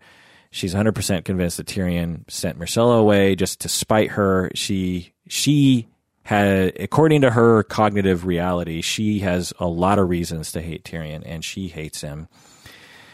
Tyrion calls for trial by combat, and of course you remember that terrible scene in which the mountain splits the Viper's head open like a melon. Jiminy Crickets. I'm remembering that in my head right now. But anyway, Tyrion escapes with the help of Jaime and Varys, and Tyrion kills Tywin on the way out. So this is a huge, huge loss for Cersei. In the span of a very short amount of time, her son dies before her eyes. Now, everyone hated Joffrey. I'm guessing even his own brother and sister hated Joffrey, but there was one person who loved Joffrey, and that was Cersei. Cersei loved her kids. There's speculation, people will write about Cersei as if, how could she really love her kids? She's a psychopathic, terrible person. But if I could crawl inside Cersei's limbic system, I believe I would see genuine love and affection from a mother to her children. She certainly acted that way in the books and in the movies. There's evidence that maybe she just needed them for political gain, but I think she's human in some level, and which is why she's such an interesting character. I mean, she was not a Ramsay Bolton. She's not like Ramsay. She seems to have some normalcy to her, some humanness to her, and I think she genuinely loved her children and Jaime. And she, in the span of a very short amount of time, her son dies before her eyes, and is killed by her brother, she thinks. And then her father is murdered by her brother.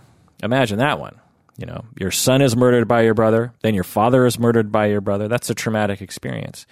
And Cersei experiences a wide variety of emotions at this point in the books. They don't really portray this in the TV show so much, but in the books she's quite emotional, which is natural, right? I just imagine, again, telling me that she's a human being. There's a humanness to her that we could all relate to. So, but there's one huge gain in her life during the Purple Wedding. Jaime comes back, and Jaime, Brienne of Tarth brings Jaime back. Jaime asks if he can tell everyone about their incest. He's like, look, my hand is cut off. I thought I was going to die. I've turned a new leaf here. I'm done with this whole society thing, and I want to announce from the mountaintops that you and I are in a relationship. You're Tommen is Tommen's king now, or Joffrey's king now. I can't remember exactly when this conversation takes place. Robert's gone. The War of the Five Kings is over.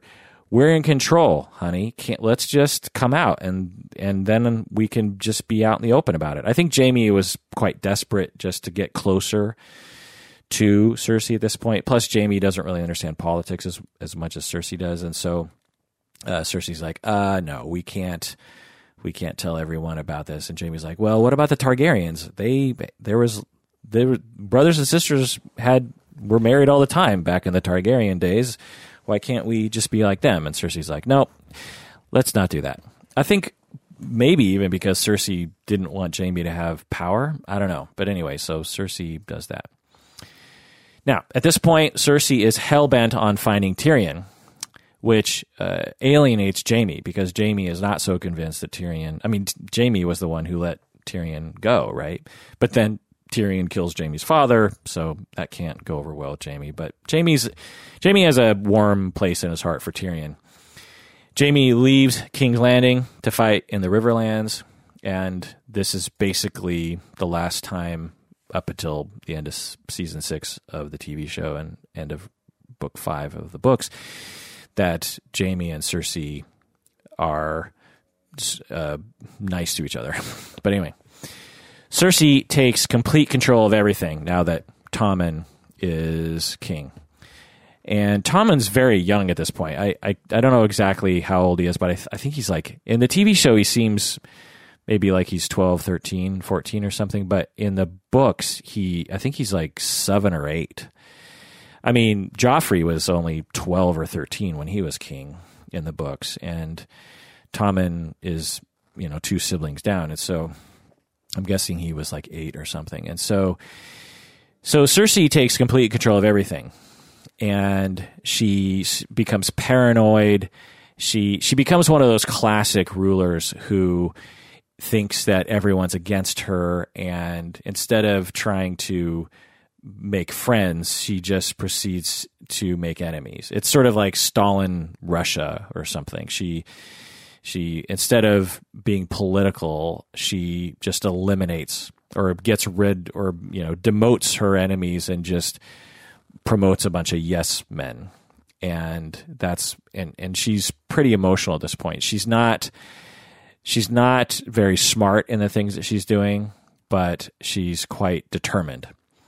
And she starts to get rid of the Tyrells in terms of their positions of power. She's drinking more.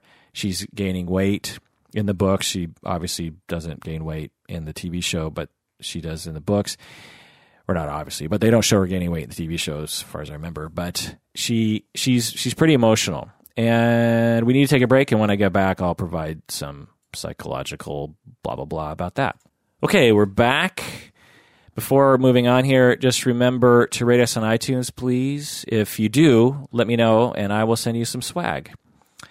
Also, tell a friend or a colleague about it. If you're in the field, tell one of your colleagues. Send an email out. Let other people know, because that's how people find out about this thing. Okay, so in the TV show, it's not as apparent. I think at some point Cersei's drinking is commented on, like, geez, you're drinking a lot. But in the books, they have much more time to go into Cersei's emotional life and how she is exhibiting some kind of emotional difficulty. again, her son is murdered she believes, by her brother right before her eyes in front of a huge crowd.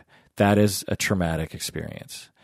Again, for us, we hated Joffrey, and so it was the opposite of trauma for us. It was a wonderful, elated experience. But for for Cersei, it was terrible. Imagine your 13, 12-year-old son is murdered by your brother in front of a crowd of people, and slowly dies by suffocating, and is in utter pain as he dies. That's a terrible experience. Then your brother proceeds to kill your father. That's going to take a toll. That's big time grief. Her father was a huge source of security for her. She always knew that her father would save the day, because he often did, for the sake of the house. And now she's just on her own. Jaime doesn't seem to be interested in leading. Tommen is an 8-year-old child. She's basically in control of the Seven Kingdoms. And people have been conspiring prior to Joffrey's wedding to kill Joffrey, at least one person. And maybe someone will try to kill Tommen. Maybe someone will conspire to kill her. I mean, she has reasons to be paranoid. So she's grief-stricken. She is justifiably paranoid. She is upset. She's angry. She is determined to find Tyrion. And Jaime isn't around to comfort her. She's all alone. And she begins to drink. Alcohol is a very effective tool to calm the nerves. When you are going through traumas, when you have, it's sort of like in the movies in the olden days, people would be upset and they would always offer you a shot of bourbon or something. I don't know if you've seen these sort of scenes, but someone's like, quote unquote, hysterical. They're like, oh my God. And then someone's like, here, have a shot of whiskey. Alcohol will slow your nervous system down. It actually slows your nervous system down so that and numbs you, right? I mean, I'm not saying anything that you guys don't know, but I think that George Martin was smart to include this. And she starts to gain weight, which means that she's losing one of her prime sources of self-confidence, which is her beauty, assuming that gaining weight means that you're not as beautiful anymore in this world. I'm not quite so sure about that. But anyway, actually, no, that's confirmed, because Cersei is in denial of her weight gain because she wants to stay beautiful, and she thinks that her servants are like gaslighting her by making her dresses smaller and smaller. And so she yells at her servants saying that, why are you making my dresses smaller, or something like that. So she's quite upset about gaining weight. So she's not happy about it. Anyway, we see here that Cersei's psyche is starting to take a serious downturn. And keep that in mind as we move forward in the story, that she has been massively emotionally impacted by what is happening right here. And she's trying to, control Seven Kingdoms with several factions and lots of, the Game of Thrones, right? All these people trying to gain power. Well, she fails at gaining control of the Seven Kingdoms, partially because she is paranoid, but also partially just because of the way the kingdom was situated. It was just a hard sort of machine to control. And even if some smarter person was in control, it still might have been tough after the War of Five Kings. So the kingdom is in a lot of debt, and there are a lot of angry factions, including the church. The church was quite upset about things, which the people are very supportive of the church. And so the people are upset, and it's tough, and things aren't going her way. So again, little Tommen is an ineffectual king. Marjorie is Marjorie, the queen, and Cersei is trying to control. Things are falling apart, and her self-esteem. And Tywin isn't there to help her. Jaime's not there to help her. She's all alone. Tyrion could have been there to help her, but he's on the run in Essos. She plots to kill some of her enemies, and at this point, Marjorie is starting to gain power over Tommen.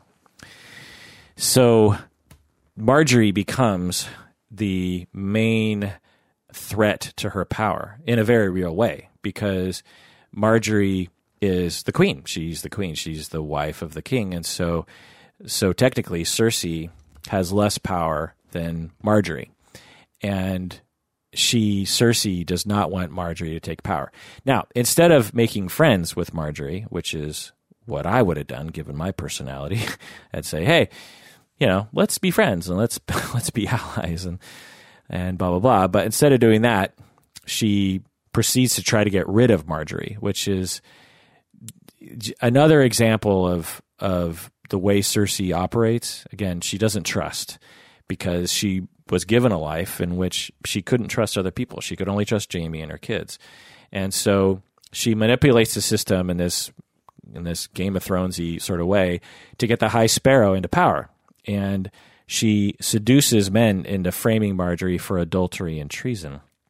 And so she thinks the High Sparrow is her ally, since she managed to get the High Sparrow into power.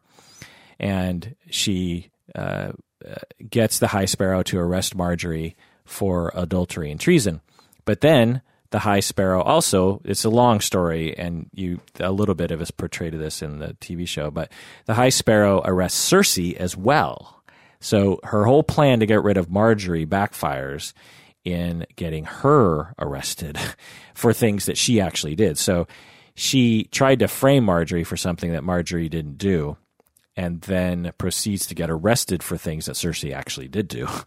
And so Cersei is, and you've seen this in the TV show, is humiliated and tortured, and she asks for a trial by combat, and she's like, I'm going to win that one because I got this mountain thing on my side. But Tommen outlaws trial by combat, saying that it's a way for rich people to snub their nose at the gods. Is that another phrase? I'm terrible with these idioms. Snub their nose. Anyway, Tommen outlaws trial by combat, and which is a total betrayal to Cersei.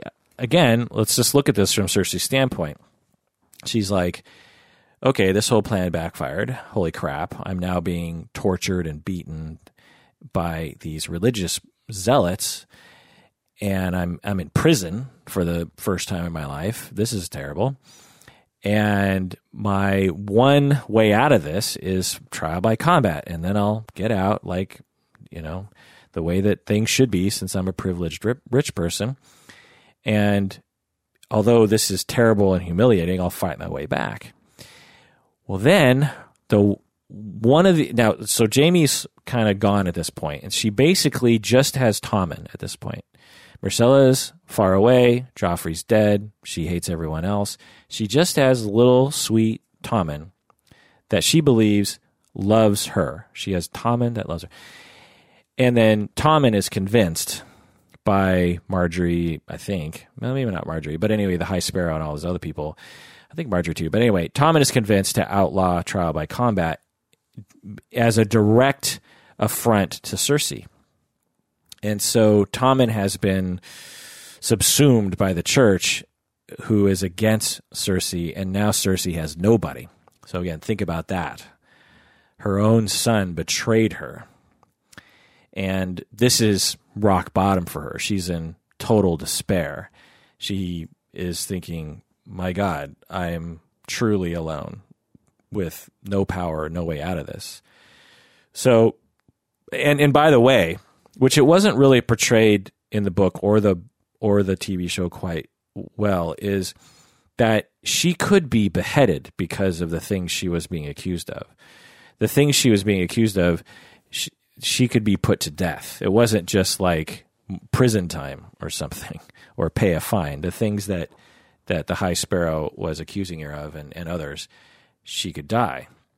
And so so the trial by combat being made illegal meant Tommen was basically killing Cersei. He was, by eliminating trial by combat, Tommen was saying basically the system now has the power and almost the duty to kill my own mother, which is kind of a mind screw for Tommen. So Cersei confesses to having sex with Lancel and many other men, but not Jaime. So Cersei confesses to some of it, hoping that if she confesses to some of it, she'll get away with a lesser sentence or something, which is unclear to me exactly what that means. But anyway, she's allowed to leave the Sept to await her trial. She is completely shaved. In the TV show, they leave some hair on her head, but in the books, she's completely shaved of all hair, and she's stripped naked, and she walks to the Red Keep from the Sept, and there's a bell, and this is in the book too. Shame, shame. Everyone yells at her. They throw nasty shit at her face, and on her walk, which is not portrayed in the TV show as well as it is, as severely as it is in the books. On her walk, she starts to mentally break down. She starts to hallucinate. This is a very difficult moment for her emotionally and mentally.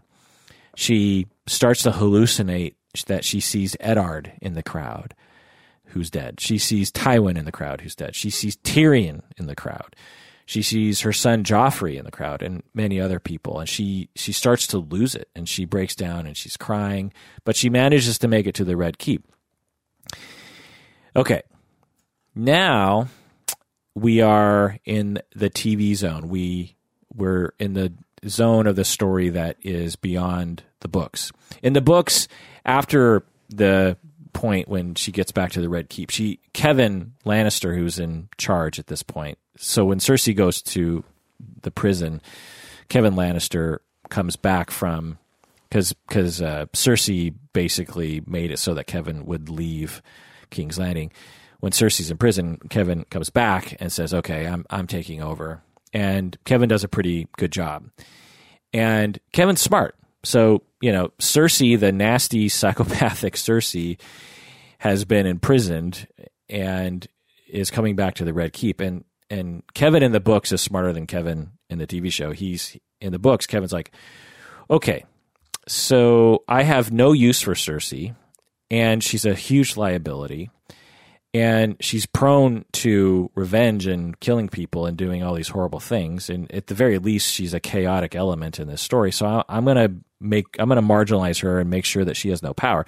And so Kevin gets rid of all of her servants. He gets rid of all of her guards. And I think he even sends her to Castle Rock to just basically rot away, not in prison, but basically in house bound, if that makes any sense, without any power. Kevin is very smart in the books in that way. Now, looking forward, I suspect George Martin intends on a completely different path for Cersei than the TV show, but we'll find out. But in the TV show, this is a very different situation.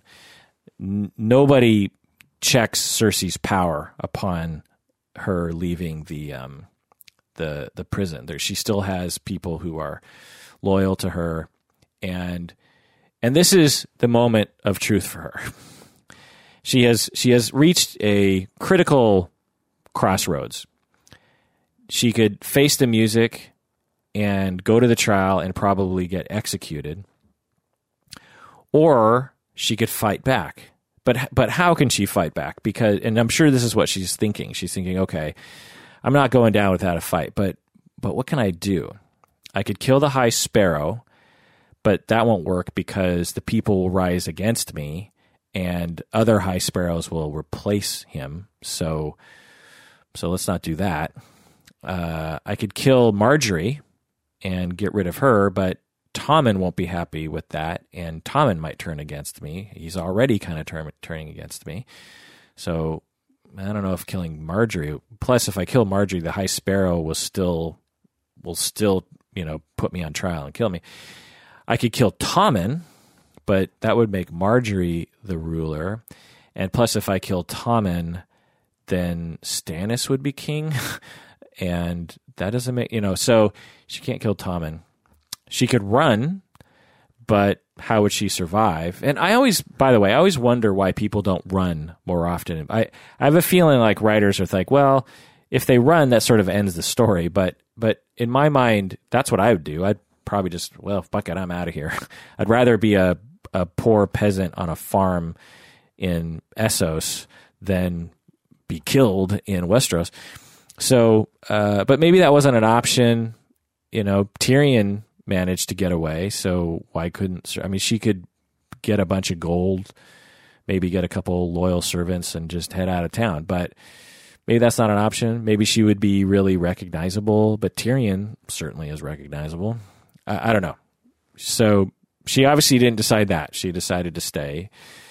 You could say that's consistent with her character, which is a fighter. So Cersei says, well, I can't go to this trial because I'm probably going to be executed. And I can't take this in a measured, slow way. The only way out of this is if I kill everybody. So Cersei decides, I'm going to kill all y'all. And she gets someone, I think Qyburn, to put wildfire under the Great Sept, where the trial is going to take place. And on the morning of the trial, she gets all dressed up, but she doesn't go. And she manages to get Tommen not to go. She prevents Tommen from going to the Great Sept. And once everyone is there, she blows it up.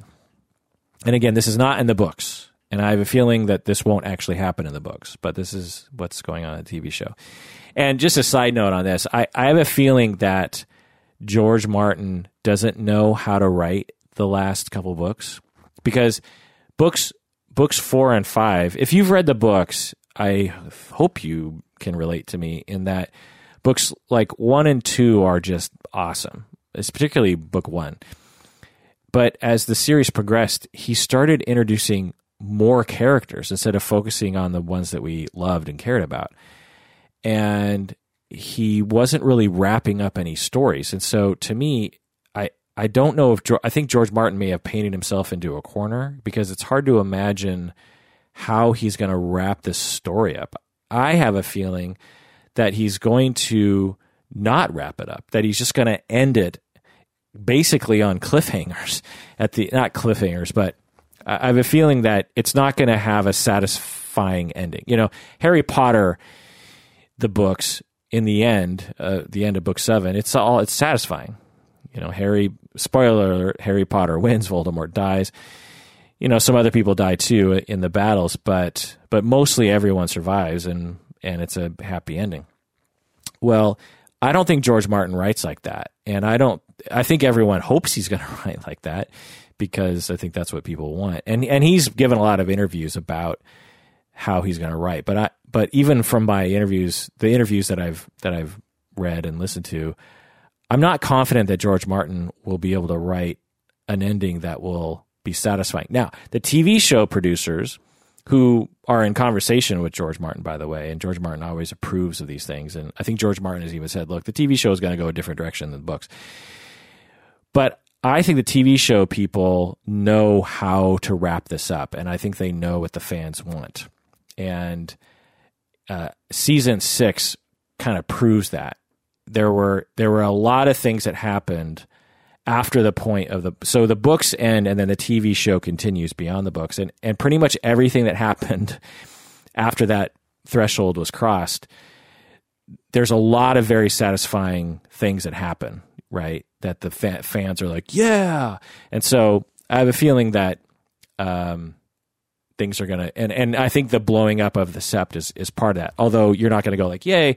I think it's actually a good writing move, because it's a way of elevating Cersei very quickly to absolute power, so you can kind of move the story forward. Plus, it eliminates a bunch of secondary characters that you no longer have to write for. For instance, the High Sparrow is now dead, and all of his followers. You no longer have to write anything about the High Sparrow and all the religious people. Queen Marjorie is dead. Mace Tyrell is dead. Kevin Lannister is dead. I wonder, what's her face Tyrell, the grandmother Tyrell? I don't think she's dead. I think she's back at home. Sir Loras Tyrell, the Knight of Flowers, he's dead.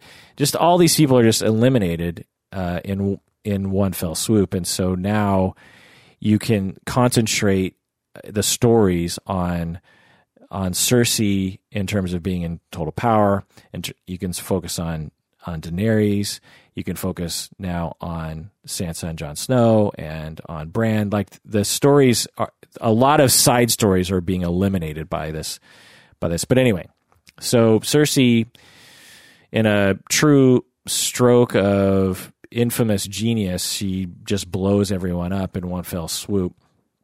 And Tommen learns of this. I think he even sees the sept blowing up, and he's like piecing two and two together, and he's thinking, okay, my mom prevented me from going. The sept just blew up. My mom's okay. Wow, my mom just, Tommen's been through a lot. In a very short amount of time, his father died. His older brother was murdered by his uncle. I think Tommen believes that Tyrion was involved. His older sister was murdered by the people in Dorne. Have I talked about that yet? That's another huge loss for Cersei, right? Then his mother kills his wife and many of his in-laws and and his great uncle and many other people. And he's still the king. So by law, he now has to kill his own mother. I mean, just think about that one. Tommen's thinking, my mom just killed my wife and the High Sparrow and all these other people, and I am the law. The king is the law. Therefore, I have to arrest my mother and have her executed immediately. And, this is too much for the little guy. He's a fragile, nice, empathic, sweet little boy. And it's too much for the little guy, so he kills himself in an amazing scene in the TV show. Again, not in the books, but maybe, not likely. Cersei is crowned King of the Seven Kingdoms because everyone else who has claim to the Iron Throne is dead. Maybe there's some kind of weird line of succession that would not include Cersei, but Robert's dead, Joffrey's dead, Myrcella's dead, Tommen is dead, Stannis is dead. Stannis only had one kid, and she's dead by this point. Renly is dead. Renly didn't have any kids. All the main Tyrells are dead. Kevin Lannister is dead. Tywin Lannister is dead. Lancel Lannister is dead in the explosion. Jaime isn't around and probably couldn't become king anyway. Tyrion is an enemy of the state, and so it's Cersei. Cersei is queen of the Seven Kingdoms, and she dons her Darth Vader outfit and sits on the Iron Throne in the TV show. Jaime returns to King's Landing, I think during the coronation, and Jaime looks sideways at his sister who's being crowned. I'm very curious to find out how Jaime feels about all this, because at this point in the story, he seems to have a moral code and is not likely to be super enthusiastic about what his sister has done. But if history shows anything, he is extremely devoted to his lover sister. But anyway. All right. So now I'm going to speculate about the future of Cersei. And before moving forward, I just want to tell everyone that I hate it when people spoil things for me. So I'm here to tell you that I have no insider knowledge, and as I said earlier, I'm usually wrong about predictions of storylines. So just keep all that in mind as I talk about this stuff. But I think it's interesting to think about what the future for Cersei is. And again, this isn't spoilers because I just don't know. And if you're listening to this in the future, you know the answer to these questions. All right.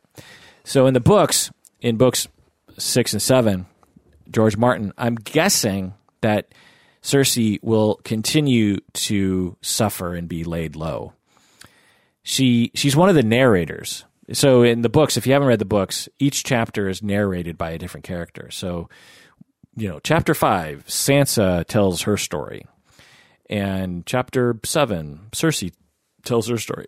Originally, Cersei was not a narrator. And then somewhere around book 4, book 5, Cersei became one of the narrators, which is interesting because George Martin loves to have his narrators suffer. The narrators typically are the ones who we identify with, and they tend to suffer a lot.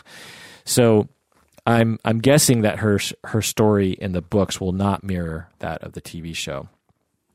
If I was to take a guess, I'm going to guess that Cersei will continue to hit rock bottom in the next book, and that she'll manage to climb somewhat out of the hole, but still not have that much power, because that's typically how George Martin tends to do these things. But we'll see. Because at the end of book 5, she is being kept down by Kevin. Now, maybe she'll figure out some way of eliminating Kevin and returning to power. I don't know. But all that presumes that Tommen is still king. Who knows what's going to happen in the books. I have a feeling that the books are not going to be as again, as I said before, as satisfying. I think there's just going to be a lot of meandering, because George Martin, I think, has an interesting relationship with the readers, I think. On one level, he writes in a very entertaining way, but on another level, I think he is constantly attempting to subvert our expectations around what happens, because I think one of his big points that he's trying to make to all of us is that life is not fair and there is no happy ending. I think that is one of George Martin's primary social engineering goals. And so, I don't know. Anyway, but the TV producers have a different sort of goal. They want to make money and to be praised. And so they're choosing a different tact. So on the TV show, I think now that we have Cersei, Queen of the Seven Kingdoms, I think there will be a major battle between Daenerys and Cersei.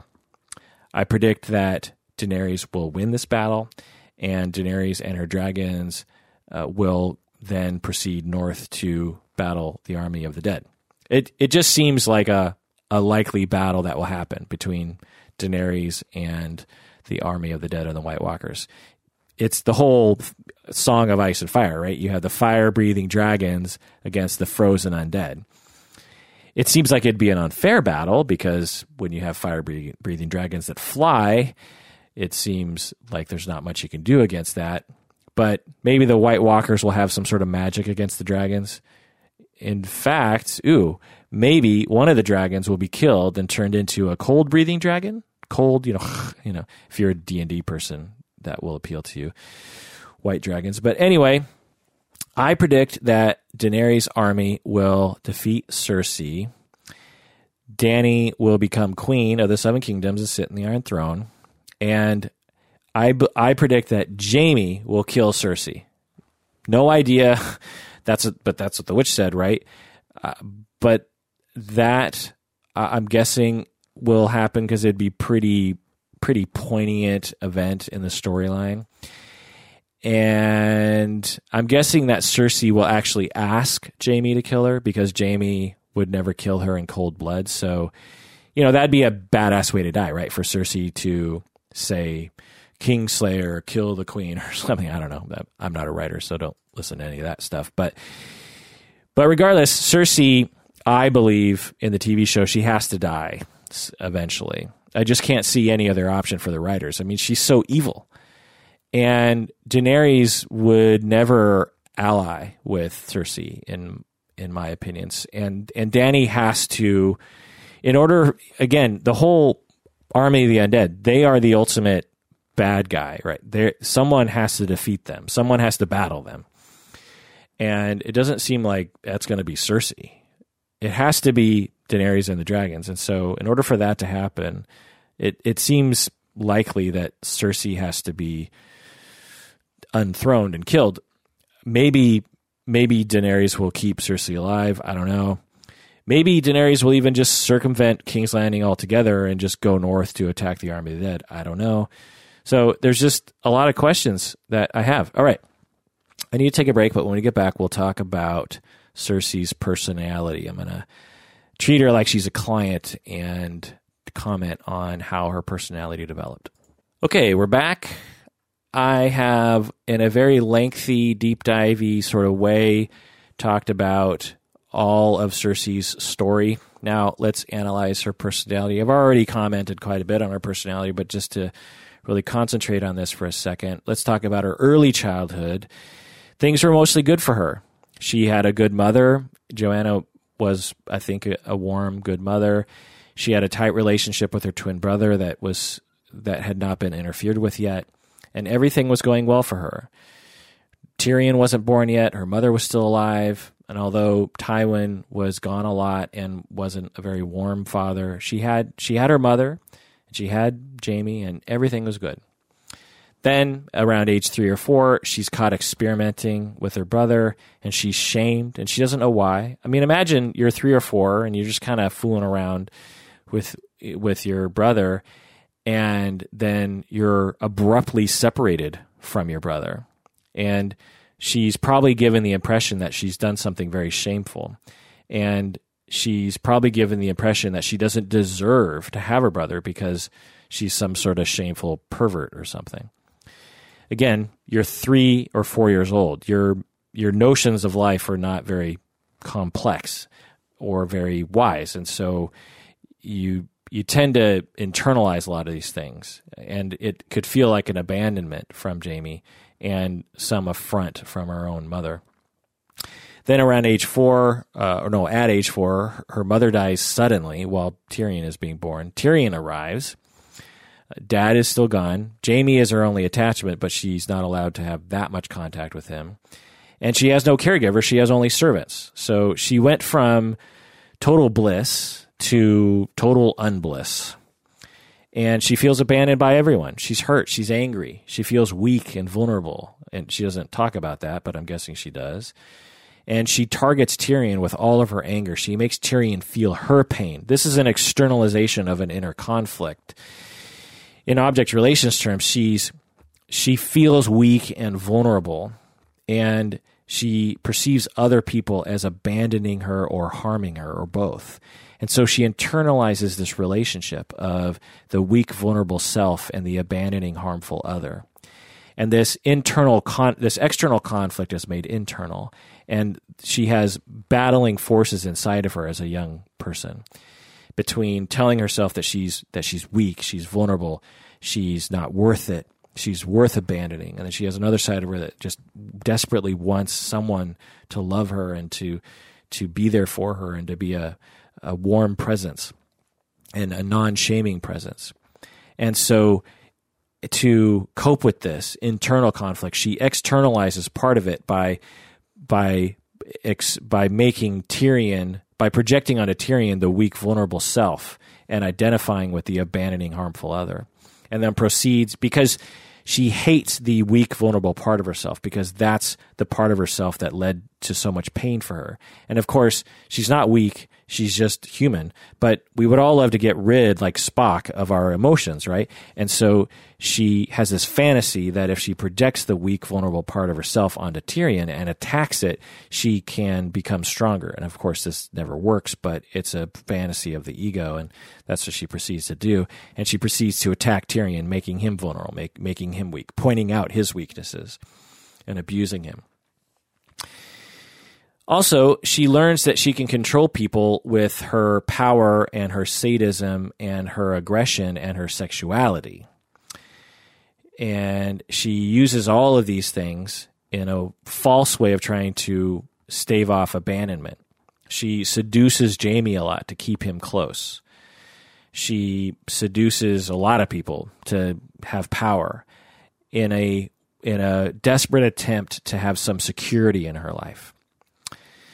Then she gets married, and she romanticizes marriage. It's all good. In her mind, marriage is the oasis where she can finally have a husband and children who love her, and she can finally have emotional stability, like a fairy tale. And she needs this fantasy as a young person She needs this fantasy to cope with all the vulnerability and the abandonment she feels. But then she gets married, and her husband, who's supposed to love her and cherish her, her husband cries out Lyanna while they're having sex. And she realizes, wait, my husband doesn't love me. He loves someone else. And now I'm stuck in this marriage. And then she gets pregnant and she aborts it. And this is another trauma for her. And her husband is getting drunk and her husband is getting violent and she's once again abandoned. And she turns back to Jaime, but she has shame around that because that's wrong. And she has to hide around that. And she decides that no one else can be trusted. And she also learns that she has to fight for security, otherwise it'll be taken from her.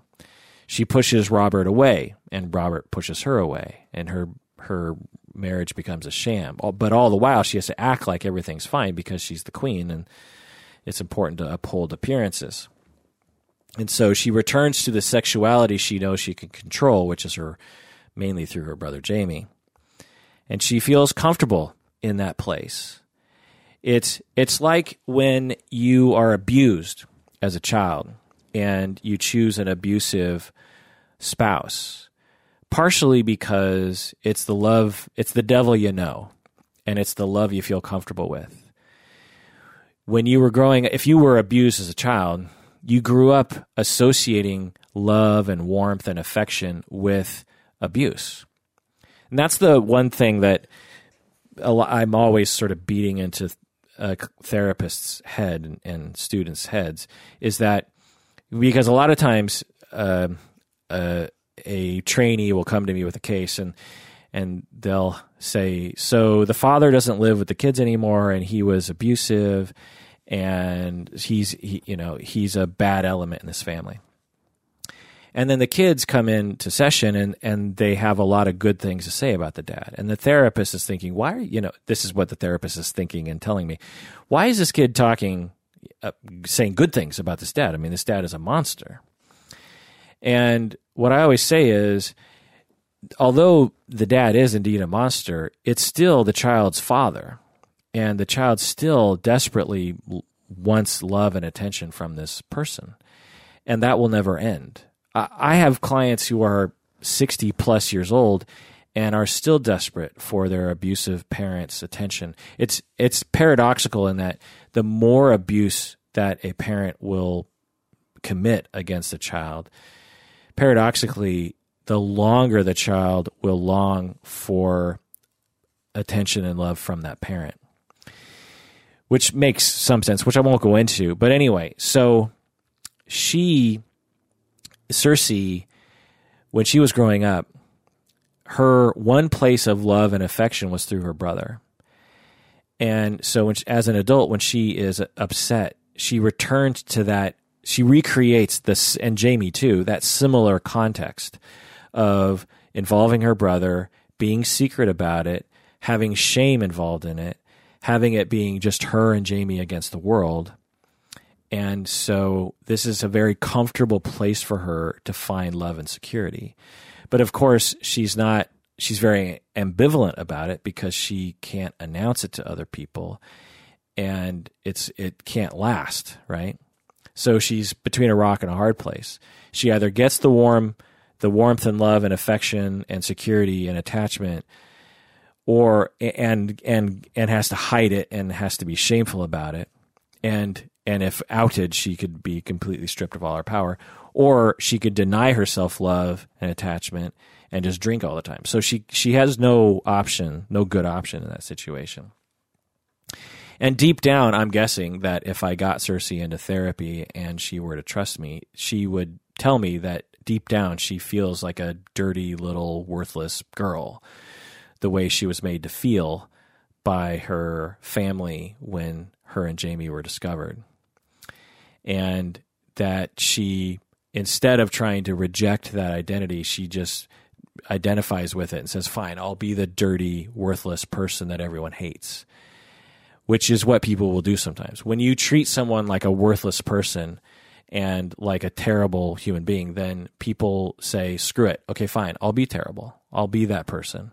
If that's how you consider me, fine, I'm going to be that person. which just furthers the tragedy. So she manages to have 3 children, and she loves these children. And these are good attachments for her. She doesn't think that they'll ever leave her, because they can't leave her. And she finally has legitimate security and attachment with these kids. She can't be open about her attachment to Jaime, but she can be open about her attachment to her children. And so you can see how a human being so desperate for love and affection in her life would be so attached to her kids and so protective of her kids. And, that's my thoughts on that. But then Jon Arryn comes along and Eddard Stark comes along, and they threaten to take away this security. And so she takes care of them. In a way, learning lessons from her father, Tywin. When Tywin would find a barrier, he would take care of it. I'm a little tentative in terms of that, because I don't know if Tywin conspired to kill people behind the scenes the way that Cersei did. But anyway, so she takes care of them. And then Tyrion seemingly takes away her son by killing him, and takes away her daughter by sending her daughter to Dorne. And then Tyrion kills her own father. Then her daughter is killed, partially because Tyrion sent the daughter to Dorne, and Tyrion becomes the total focus of her anger. Then Margaery steals her last child from her, Tommen, and so she conspires to get rid of her, first by locking her up in the church, and then by murdering her along with everyone else in the Great Sept. So when you really understand her story and how each thing progressed, and if you sprinkle in a genetic disposition for psychopathy and lack of empathy and impulsivity and a lack of fear, then you get what you get. It's a progression. She didn't just start by blowing up the Sept and killing hundreds of people. It was a progression in a story that, in my theory, is a story based on her attempt to gain attachment and warmth and affection, and also a way of coping with grief. I believe deep down she's a human being similar to other people, again, with a pretty big slice of psychopathy in there, which is not very typical, but there is something human in there, I think. And she isn't like Ramsay Bolton. She's more like us. I would say, in the scheme of things, she's not as bad as Joffrey, but she is definitely... So you got Eddard on one end of the spectrum, and on the other end of the spectrum, you have Cersei, Joffrey, and then Ramsay. Anyway, so let's look at cluster B, personality traits. We have narcissism. Is she narcissistic? Well, not in the clinical sense. She's not constantly trying to make herself look good in other people's eyes, although you could say that her constant efforts to gain power is a sign of narcissism. She was very ambitious, which is a red flag for narcissistic personality. It was particularly noticeable when Tommen was king. She could have just kicked when Tommen. This is a very interesting part of the story, right? When Tommen became king and Margaery was gaining power as queen, Cersei could have just kicked back and said, "Look, all my enemies are dead. The realm is stable. I can let the small council run things, and maybe I'll even be on the small council. Who knows? But maybe not. I'll just kick back, enjoy my time, have sex with Lancel, and just let Margaery have power. No big deal. Margaery seems like a nice enough person. She's not going to destroy me. She'll probably just be fine." But she couldn't have that. And this is one of the major turning points in the story. Cersei has a lot to do with how all this story plays out. I mean, just think about it. If she had just been like one of the other queen mothers, queen regents, or whatever they call them, everything would have been fine. But no, she had to grab for power. And so she conspired against Margaery by getting the High Sparrow into power. And then Cersei gets wrapped up in that. And then Cersei has to take revenge. And then Cersei has to kill everybody. So it's just interesting how that all played out. But is that narcissistic? I would say that her thirst for power was for self-preservation and for an attempt for emotional security, not necessarily for narcissism. Remember that narcissistic personality is based on the notion that when you are truly narcissistic as a young person, when you're 1, 2, 3, 4 years old, and you're super narcissistic, you think the world revolves around you because you should, because that's developmentally appropriate. When you're that age, you're denied something. And what she was denied was Jamie was ripped away from her, and then her mother was ripped away from her. And so because she had those incursions on her limbic system and in her brain development and in her attachment, she was arrested in that phase of life in which she would become narcissistic. Now, if she were truly narcissistic in the sense of the personality disorder, she would have been more boastful. She would have been more show-offy. She would have been more envious of other people. And whenever I say this to people, people will say like, well, surely she was very boastful and very envious of other people. And yeah, you can make an argument for that. But when you have a personality disorder, it's very apparent. You're not typically if you have narcissistic personality disorder, you don't hide it because it's compelled to come out of you. Partially because you think you're completely justified in doing it, and also partially because there's so much energy behind the personality disorder that it becomes clear very quickly. And the way that it becomes very clear very quickly is people will either talk so much that you can't get a word in edgewise. So everyone knows someone like this, right? When you talk to them, they refuse to let you talk. And even if you do get a word in, they don't really listen, or they talk over you and they just proceed to talk even more. This is narcissism. This is a result when someone's 3 or 4, you want to tell your parents a story, and you don't care if it lands well with your parents. Little Johnny comes back from preschool and says, Mommy, I want to tell you what happened. And then Mommy's like, oh, what happened? And Johnny says, okay, I was on the playground and Emily did this thing. This is verbatim, did this thing, and then I did this other thing, and then that was a thing, and then the teacher, the thing, and if you've ever heard a 3 or 4 year old tell a story, you know what I'm talking about. Unless they're extremely verbal and super bright, the story doesn't make a lot of sense. You're just thinking, huh, what's going on? But if you know what you're doing as a caregiver or as an uncle or aunt or someone, you just listen, you go, oh my gosh, that sounds so interesting, and you just move on in life. But if you're a bad caregiver, then you either say, I'm not going to listen to you or whatever, or if you're abused or you die, then you're taken away from that child, and then that child is stuck in that zone. And so that's one trait of narcissism is you're stuck in that place where you just want someone to listen to you. And that's what 3 and 4 year olds are doing, is they just want you to listen because they need that attention. They're not trying to give you a entertaining story. That's not the point of that exercise. What they want is for you to pay attention to them, because that's what they need. That's what they crave. They crave that like water and like food. They need you to pay attention because that's what developmentally they need, and that's what we need throughout our entire life, and particularly when we're that age. And if we're not given it at that age, then we develop narcissistic personality, and they proceed to bore everyone with our stories. And we also don't have a lot of empathy for that person. And we also didn't even care if the story is entertaining, because that's not the point. The point of talking is to get attention, because we were denied that as a young person.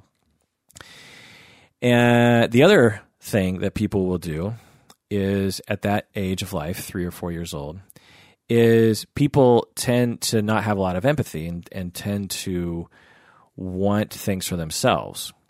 And you will see well-adjusted 4-year-olds go ballistic when their brother or sister gets something and they believe that they deserve it. And if you're hurt during this time emotionally, like your mother dying and your brother being ripped away from you, then you're stuck in that zone, and as an adult, you're going to feel completely entitled to other people's things. And you could make the argument that Cersei possessed those qualities, but in terms of the way narcissistic personality disorder typically looks, Cersei doesn't exhibit that. If Cersei did have that, she would have been much more ineffectual, actually, as a political figure, because people would be laughing at her more. She would just talk over people all the time. She would be seen as petty because she would worry about some other woman's dress looking better than hers or something. And so she was much more in control of her faculties, I think. And so that's why I would say that she doesn't exhibit, to me, the profile of someone with narcissistic personality, although she definitely has some narcissistic traits. Okay. So let's move on. Psychopathy or antisocial personality disorder. Is she psychopathic? Yes, absolutely. She has no problem breaking the rules, and she has no problem killing people. She has no conscience at all, seemingly. I mean, no conscience. She potentially killed her 15-year-old friend because she didn't want that prophecy to be told. She seemingly has no fear, even as a child, which is a sign of psychopathy. Again, due to her abandonment and her having Jaime ripped away from her and her mother ripped away from her when she was young, she was not given enough empathy and enough stability as a young child to develop a well-rounded personality, and psychopathy emerged as a result. Possibly also because she inherited some disposition for psychopathy from her lineage. Because you could make the argument that Tyrion and Jaime also have slight psychopathic traits as well, but I won't get into that. Is she sadistic? I would say no. Joffrey is a better example of someone who's sadistic. He took pleasure in harming other people. Does Cersei take pleasure? Does she get off on making other people suffer? Maybe in some ways, but she didn't. She seemed to exhibit that under extreme circumstances, like she has the mountain torture, that one nun at the end of the season 6. She certainly probably takes some pleasure in that. But that seems more normal revenge than Joffrey's way. Joffrey would torture people that hadn't wronged him at all. Joffrey would torture and do terrible things to people just for no reason, just because he really got off on making other people suffer. So I wouldn't call Cersei sadistic, but I would absolutely call her psychopathic in that she doesn't have empathy and doesn't have a conscience and doesn't have a lot of fear. Is Cersei borderline? Not really. She wasn't overly emotional and overly reactive when she was betrayed. She certainly didn't like being betrayed. She has trust issues, but people with borderline, when betrayed, will often become highly dysregulated, and they'll decompensate. They'll become out of control even for themselves. People with borderline personality, when they are betrayed by other people and hurt and abandoned, they come unglued because of the relational traumas they went through, because they were abandoned. And she would have been a good candidate for borderline given her history. She developed psychopathy instead, but she was a good candidate given that she was abandoned at that critical age. And if she were borderline, when people in her story betrayed her, she would have in the storyline, she would have decompensated rapidly and become somewhat unable to function, because that's what happens with people with borderline. When that trauma is triggered and that abandonment is sort of poked at, they are they become extremely hurt naturally, and it's hard for them to function. And Cersei never really had trouble functioning. Is she histrionic? I would say no. I won't go into the details, but she didn't exhibit a craving for attention the way that full-blown histrionic people do. So I would characterize her as psychopathic, lack of empathy, antisocial person, and leave it at that. Another question worth asking is how smart, how intelligent is she? At first, when I thought about this question, I said, well, of course, she's a brilliant person. I mean, she's queen now. She's brilliant. She's so adept at being able to scheme, and she reads people so well, and she does all these things. But from another angle, you could look at it as she's not that smart because she makes so many mistakes. She has babies with Jaime, her brother. She's queen of the Seven Kingdoms. And instead of just swallowing her pride and having some children with Robert, or at least one child with Robert, she has all of her kids with Jaime almost on purpose. This is a huge mistake. And if I were there with her as she was making this decision prior to Joffrey being conceived, I would have said to her, look, Cersei, what do you think is going to happen from this? If Robert finds out, what do you think is going to happen? This is not going to be good for you. Fine, be with Jaime, have sex with him, but have babies with Robert. If there's some way to control that, then let's go with that, and then you can have everything you want. So that was a big mistake and not smart. She also had sex with Jaime at Winterfell. Now, they were in a tower that they thought they wouldn't be discovered, but couldn't they keep their hands off each other for just a little bit of time? And then Bran, saw them, and so then they had to do something about it. And in the book, they're not very quiet about having sex. So someone walking by the tower maybe could have heard them or seen them coming out of the tower. I don't know. Anyway. Plus, Robert is nearby. What if Robert... Anyway. Then Cersei accuses Eddard of treason and fails to keep him alive. So another, you could say she was not super dumb in that instance because she didn't predict that Joffrey would lop off Eddard's head. But again, she was part of that stupid thing that led to the beginning of the War of the Five Kings. Cersei makes Tyrion her enemy when Tyrion was Hand of the King, when she could have just been nicey nice and made him a powerful ally. Again, not smart. She proceeds later in the story to alienate Jaime, which is the one adult that seems to actually love her. She also manages to get the High Sparrow into power and the Faith Militant, and fails to realize that the High Sparrow is not loyal to her. If anything, the High Sparrow would be her mortal enemy, and she gets the High Sparrow into power just because she, in a short-sighted move, wants to get rid of Marjorie, but doesn't realize that this is going to lead to getting rid of her.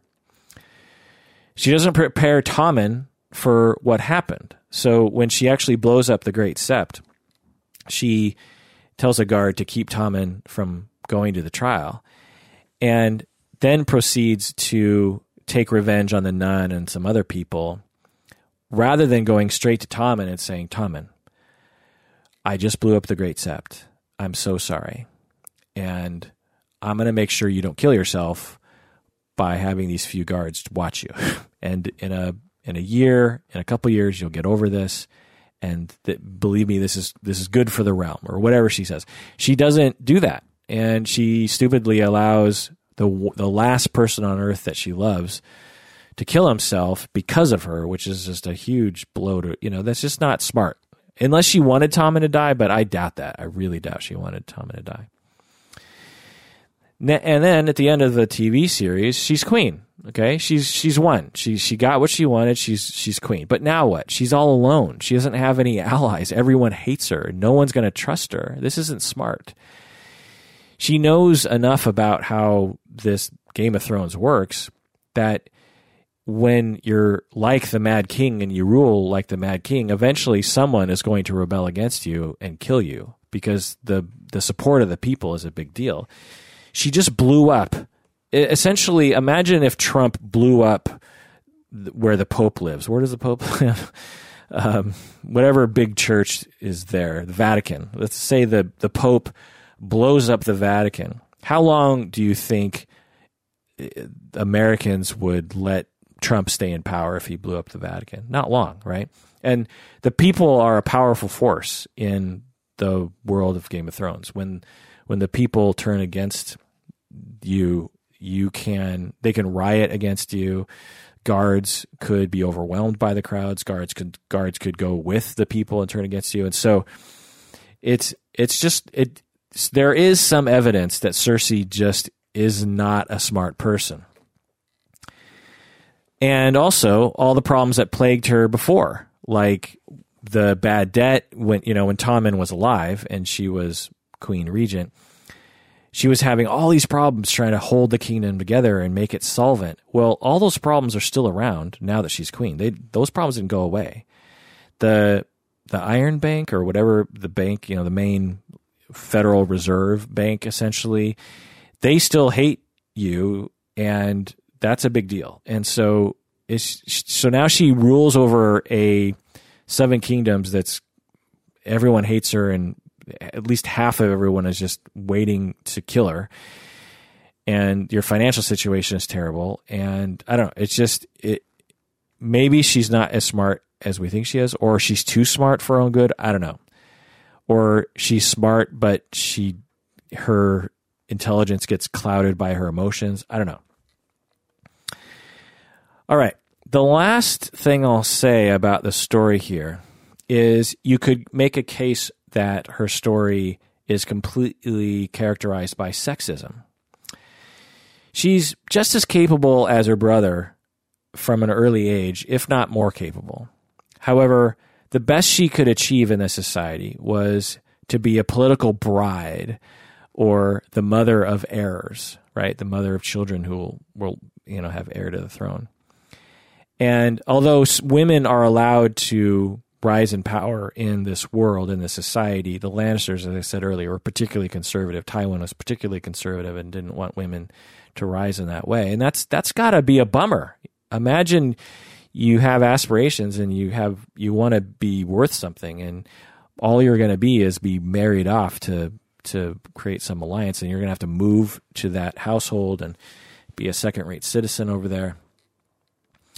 And you could say that this whole story is a result of her trying to gain the power that she feels that she deserves as a woman. And if the society, particularly her father, had let her have as much power as men, maybe this whole thing could have been avoided. I don't know. It's an interesting thought.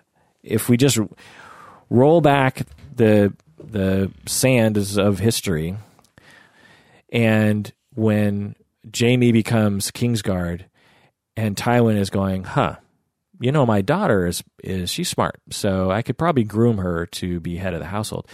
Imagine that story. She becomes head of the household. She goes back to, this is after Robert dies.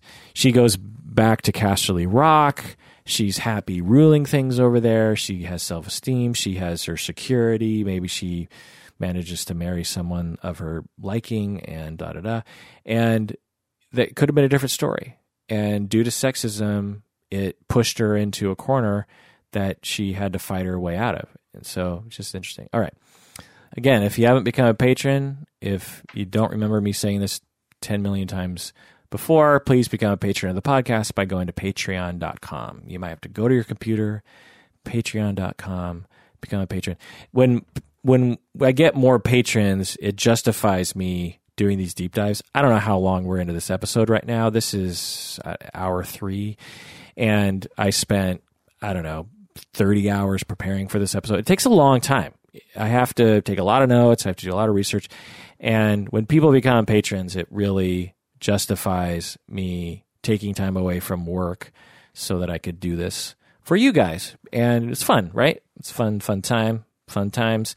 So become a patron and we can have fun times together. That sounds funny. But anyway, so trivia. Lena Headey, I think that's how you pronounce it. Lena Headey. Her personal life, she's born in 1973. She's 43 years old, which is similar to my age. She's born in Bermuda. Her father was a police officer and stationed in Bermuda at the time. Her family moved back to England when she was 5, and so she moved to England when she was 5. Here's a little interesting tidbit. She dated Bronn, the guy who plays Bronn in Game of Thrones. She dated Bronn for a bit, which I just can't see those two together. But anyway, she dated Bronn for a bit. But it was rumored, and I don't know if it's true or not, but it was rumored that the relationship between the guy who plays Bronn and Lena, the relationship ended badly. which resulted in the two being kept apart on the set. So that's interesting. Again, I just can't imagine those two together. But anyway, Lena dated Jason Fleming for 9 years in late 90s, early 2000s. Jason Fleming, if you remember the Black Mirror season 2, he played the producer of Waldo. He's that guy. He was in Lock, Stock, and Two Smoking Barrels in 98 and Snatch in the year 2000. He's been in a lot of movies, but anyway, she dated him for a long time. She married an Irish musician in 2007, so this is before Game of Thrones. He's not a huge musician. As far as I can tell, he's not even on Wikipedia. There's some videos of him singing, but anyway, they had a son in 2010 during the filming of season 1. So while they were filming season 1, she was fairly pregnant, and they had to use clever camera shots and costumes and body doubles to hide her baby bump. So that's interesting trivia for you. After the birth, she suffered from postpartum depression, which can be very terrible for people. They divorced. Peter and Lena divorced in 2013. In 2015, she gave birth to a second child, but she apparently hates the tabloids, so she isn't open about who the father is, or even if she's with them, which is, of course, her right to be private about that. But she did announce that she had a second child. So she has 2 kids, 2 fairly young kids. She's very good friends with Peter Dinklage, which I have to say makes me very happy. So her and Tyrion are very close. And I've seen featurettes with the two of them pranking each other on set and stuff. I think it's rumored that Peter Dinklage was cast as Tyrion, and then suggested Lena be cast as Cersei. I think from the little I read about Lena is that I think she has a somewhat hostile relationship with the press because they've been hounding her ever since Game of Thrones began. I don't know much about this because I don't participate in tabloid media, but I'm guessing she's one of the primary targets of the tabloid media, particularly in the UK, because she's glamorous and she has an edge to her, and she plays Cersei, which is such an interesting character, and she's a woman. I think women are often treated worse by the tabloid press. Sometimes I wish that there would be more public shaming of particular immoral tabloid people, because there's so much immorality in the tabloid media, and 95% of people would say that's not right. You can't do that. Now, of course, you don't want to make a law against it because it's freedom of the press, but a lot of what we do in our society is dictated not by law but by social norms. Well, when you're a tabloid press person, you're a faceless person, and you're on the other side of the camera, and so you do bad things, and then you get paid for it. And you might even look at the tabloid and go like, "Wow, whoever did that, that's not good." But I'm glad I know because I love this sort of information. But imagine if these tabloid people were somehow outed and it was made known what they were doing. I think it would happen less. Like in the Amanda Knox documentary, on the Netflix Amanda Knox documentary, that one guy who was outed for being very, I don't know the word, terrible as a tabloid press person. Maybe some of that would curb that sort of behavior. I don't know, because it just seems terrible. The sort of, and a lot of it is sexist too. A lot of it is targeted against women and has to do with how they look, and ooh, she's aging, ooh, she's fat, and ooh, she got dumped again, and ooh, when's someone going to give her a baby, and da da da. It's just a lot of really awful things that I imagine is not good to the person that it's all being said about, especially when it's lies. There's a lot of tabloid information that's just flat out lies, like with the Amanda Knox situation. Watch that documentary. That'll open your eyes to some terrible tabloid stuff. But anyway, all right. So Lena Headey, I believe that's how you pronounce her name. Lena Headey. I don't even know if it's Lena or Lenny. Anyway, I'm just going to say Lena Headey. Filmography, she's been in many, many movies. It seems like she's in at least one movie or TV show each year, starting in the early 90s, none of which I've seen. But I've seen Brothers Grimm in 2005. She was in Brothers Grimm. In 2006, which is the role I really remember seeing her first in, she was in 300. She was Queen of Sparta. She was in, I don't know why I talked in that voice just then. But then the one role I love her in is in Dread from 2012. She plays Mama, Madeline Madrigal. And Dread is not for everybody, but I think it's a great movie. It's a fun, interesting story. And I liked it. And Mama, Lena Headey, plays the bad person. She was also in the sequel to 300, and obviously she was in Game of Thrones. And she was a voice actress in the Game of Thrones video game, the Telltale game, released in 2014. If you like video games, you will love the game. I'll just say, I loved the Telltale Game of Thrones. I've played other Telltale games like the Walking Dead Telltale game and didn't like it as much. It was just it was interesting for a little bit, but it got a little boring. But the Game of Thrones Telltale games is just so interesting. If you're a Game of Thrones fan, play even if you don't like video games, because it doesn't play like a video game. It plays more like a choose your own adventure book. And it has some video game aspects to it, but for the most part, it is just another episode of Game of Thrones, the TV show, but you get to participate in some of the decisions.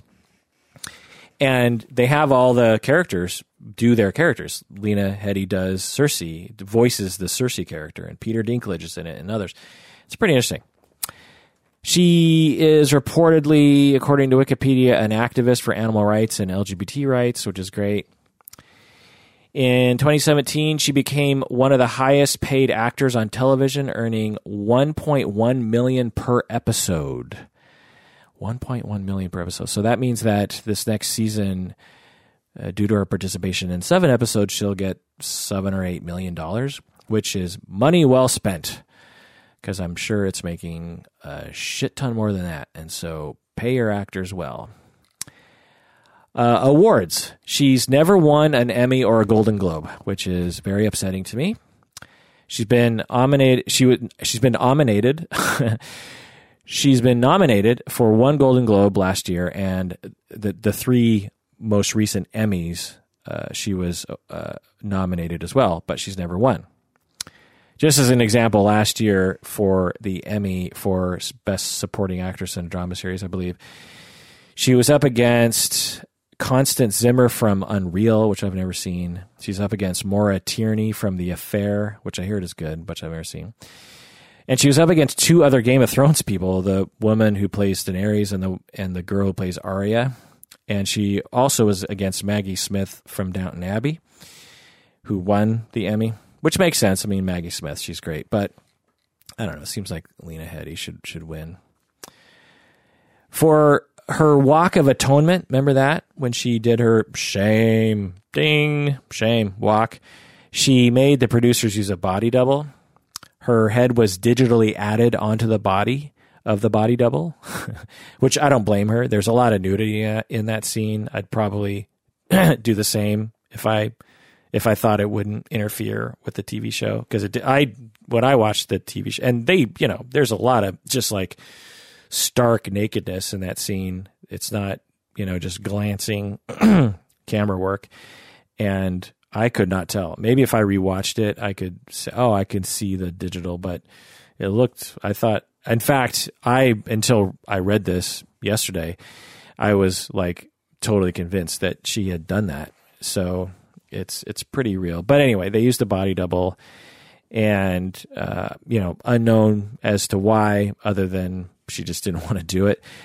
She also has a lot of tattoos. She has a ton of tattoos, apparently, and so that would have been kind of tough to get rid of. In fact, she has a tattoo of her when she was with her boyfriend, what's his face, Jason Fleming. if I remember right, she had his name in some other language tattooed on her body, and then later had to have it covered when they broke up. I always just wonder about that. It's like, I suppose if you're just 100% convinced you'll be with the person forever, go ahead and put their name on your body. But it's taking a big risk. In my mind, and this is just me as an old person, but putting someone's name on your body is 100 times more of a commitment than marrying them. That sounds terrible to say out loud, but in my head, that's how it feels. Is that okay? Anyway, that is Cersei Lannister, an analysis of her personality. Her primary traumas, brother being ripped away from her and her mother dying. Sprinkle in some genetic disposition for psychopathy, lack of empathy, lack of fear, and give her a life of strife and difficulty and struggle. Give her a husband that loves someone else. Give her her twin brother who is always there for her and like a warm security blanket for her. Give her the history of Game of Thrones and how things played out, and this is what you get. And the more I think about her story, the more I see her as a human being. And the more I understand the story as it unfolded around her, the more I realize that it didn't have to be this way. If Robert was a better husband, I'm guessing that things would have turned out better. She could have grown to love Robert, and she could have slowly moved away from Jaime. She could have replaced Jaime's love and affection with Robert's. I think there was time when she was open to that. And then she could have had kids with Robert, and then this whole thing could have never, ever happened. Robert could have had heirs, and maybe Robert wouldn't have cheated on her as much or at all because they had a relationship. It's just so clear to me the importance of warmth and affection and security in our lives. And for Cersei, she didn't have that. And I wish that she did. But if she did, then the story would be a lot more boring. A lot more boring? No, it's not boring at all. It would have been very boring. The story would have been very boring if Cersei had been given a good life. So in some ways, for my entertainment's sake, I'm glad that she was treated terribly. But she's a fictional character, so it's different. I'm not wishing bad things for somebody. You stop judging me. All right, well, that does it for that episode of Psychology in Seattle. Again, if you like this sort of thing, please become a patron of the podcast by going to patreon.com. Because when you do that, it tells me that you are seriously into this sort of stuff, and I will do more deep dives. If I had it my way, and if we get more patrons, I will do a deep dive on every single episode and every single character on Game of Thrones. And I'll even hunt down the actors and try to get them to come on the podcast. So if that doesn't trick a few people into becoming patrons, I don't know what will. All right, well, that does it for that episode of Psychology in Seattle. Thanks for joining me. Please take care of yourself because you deserve it.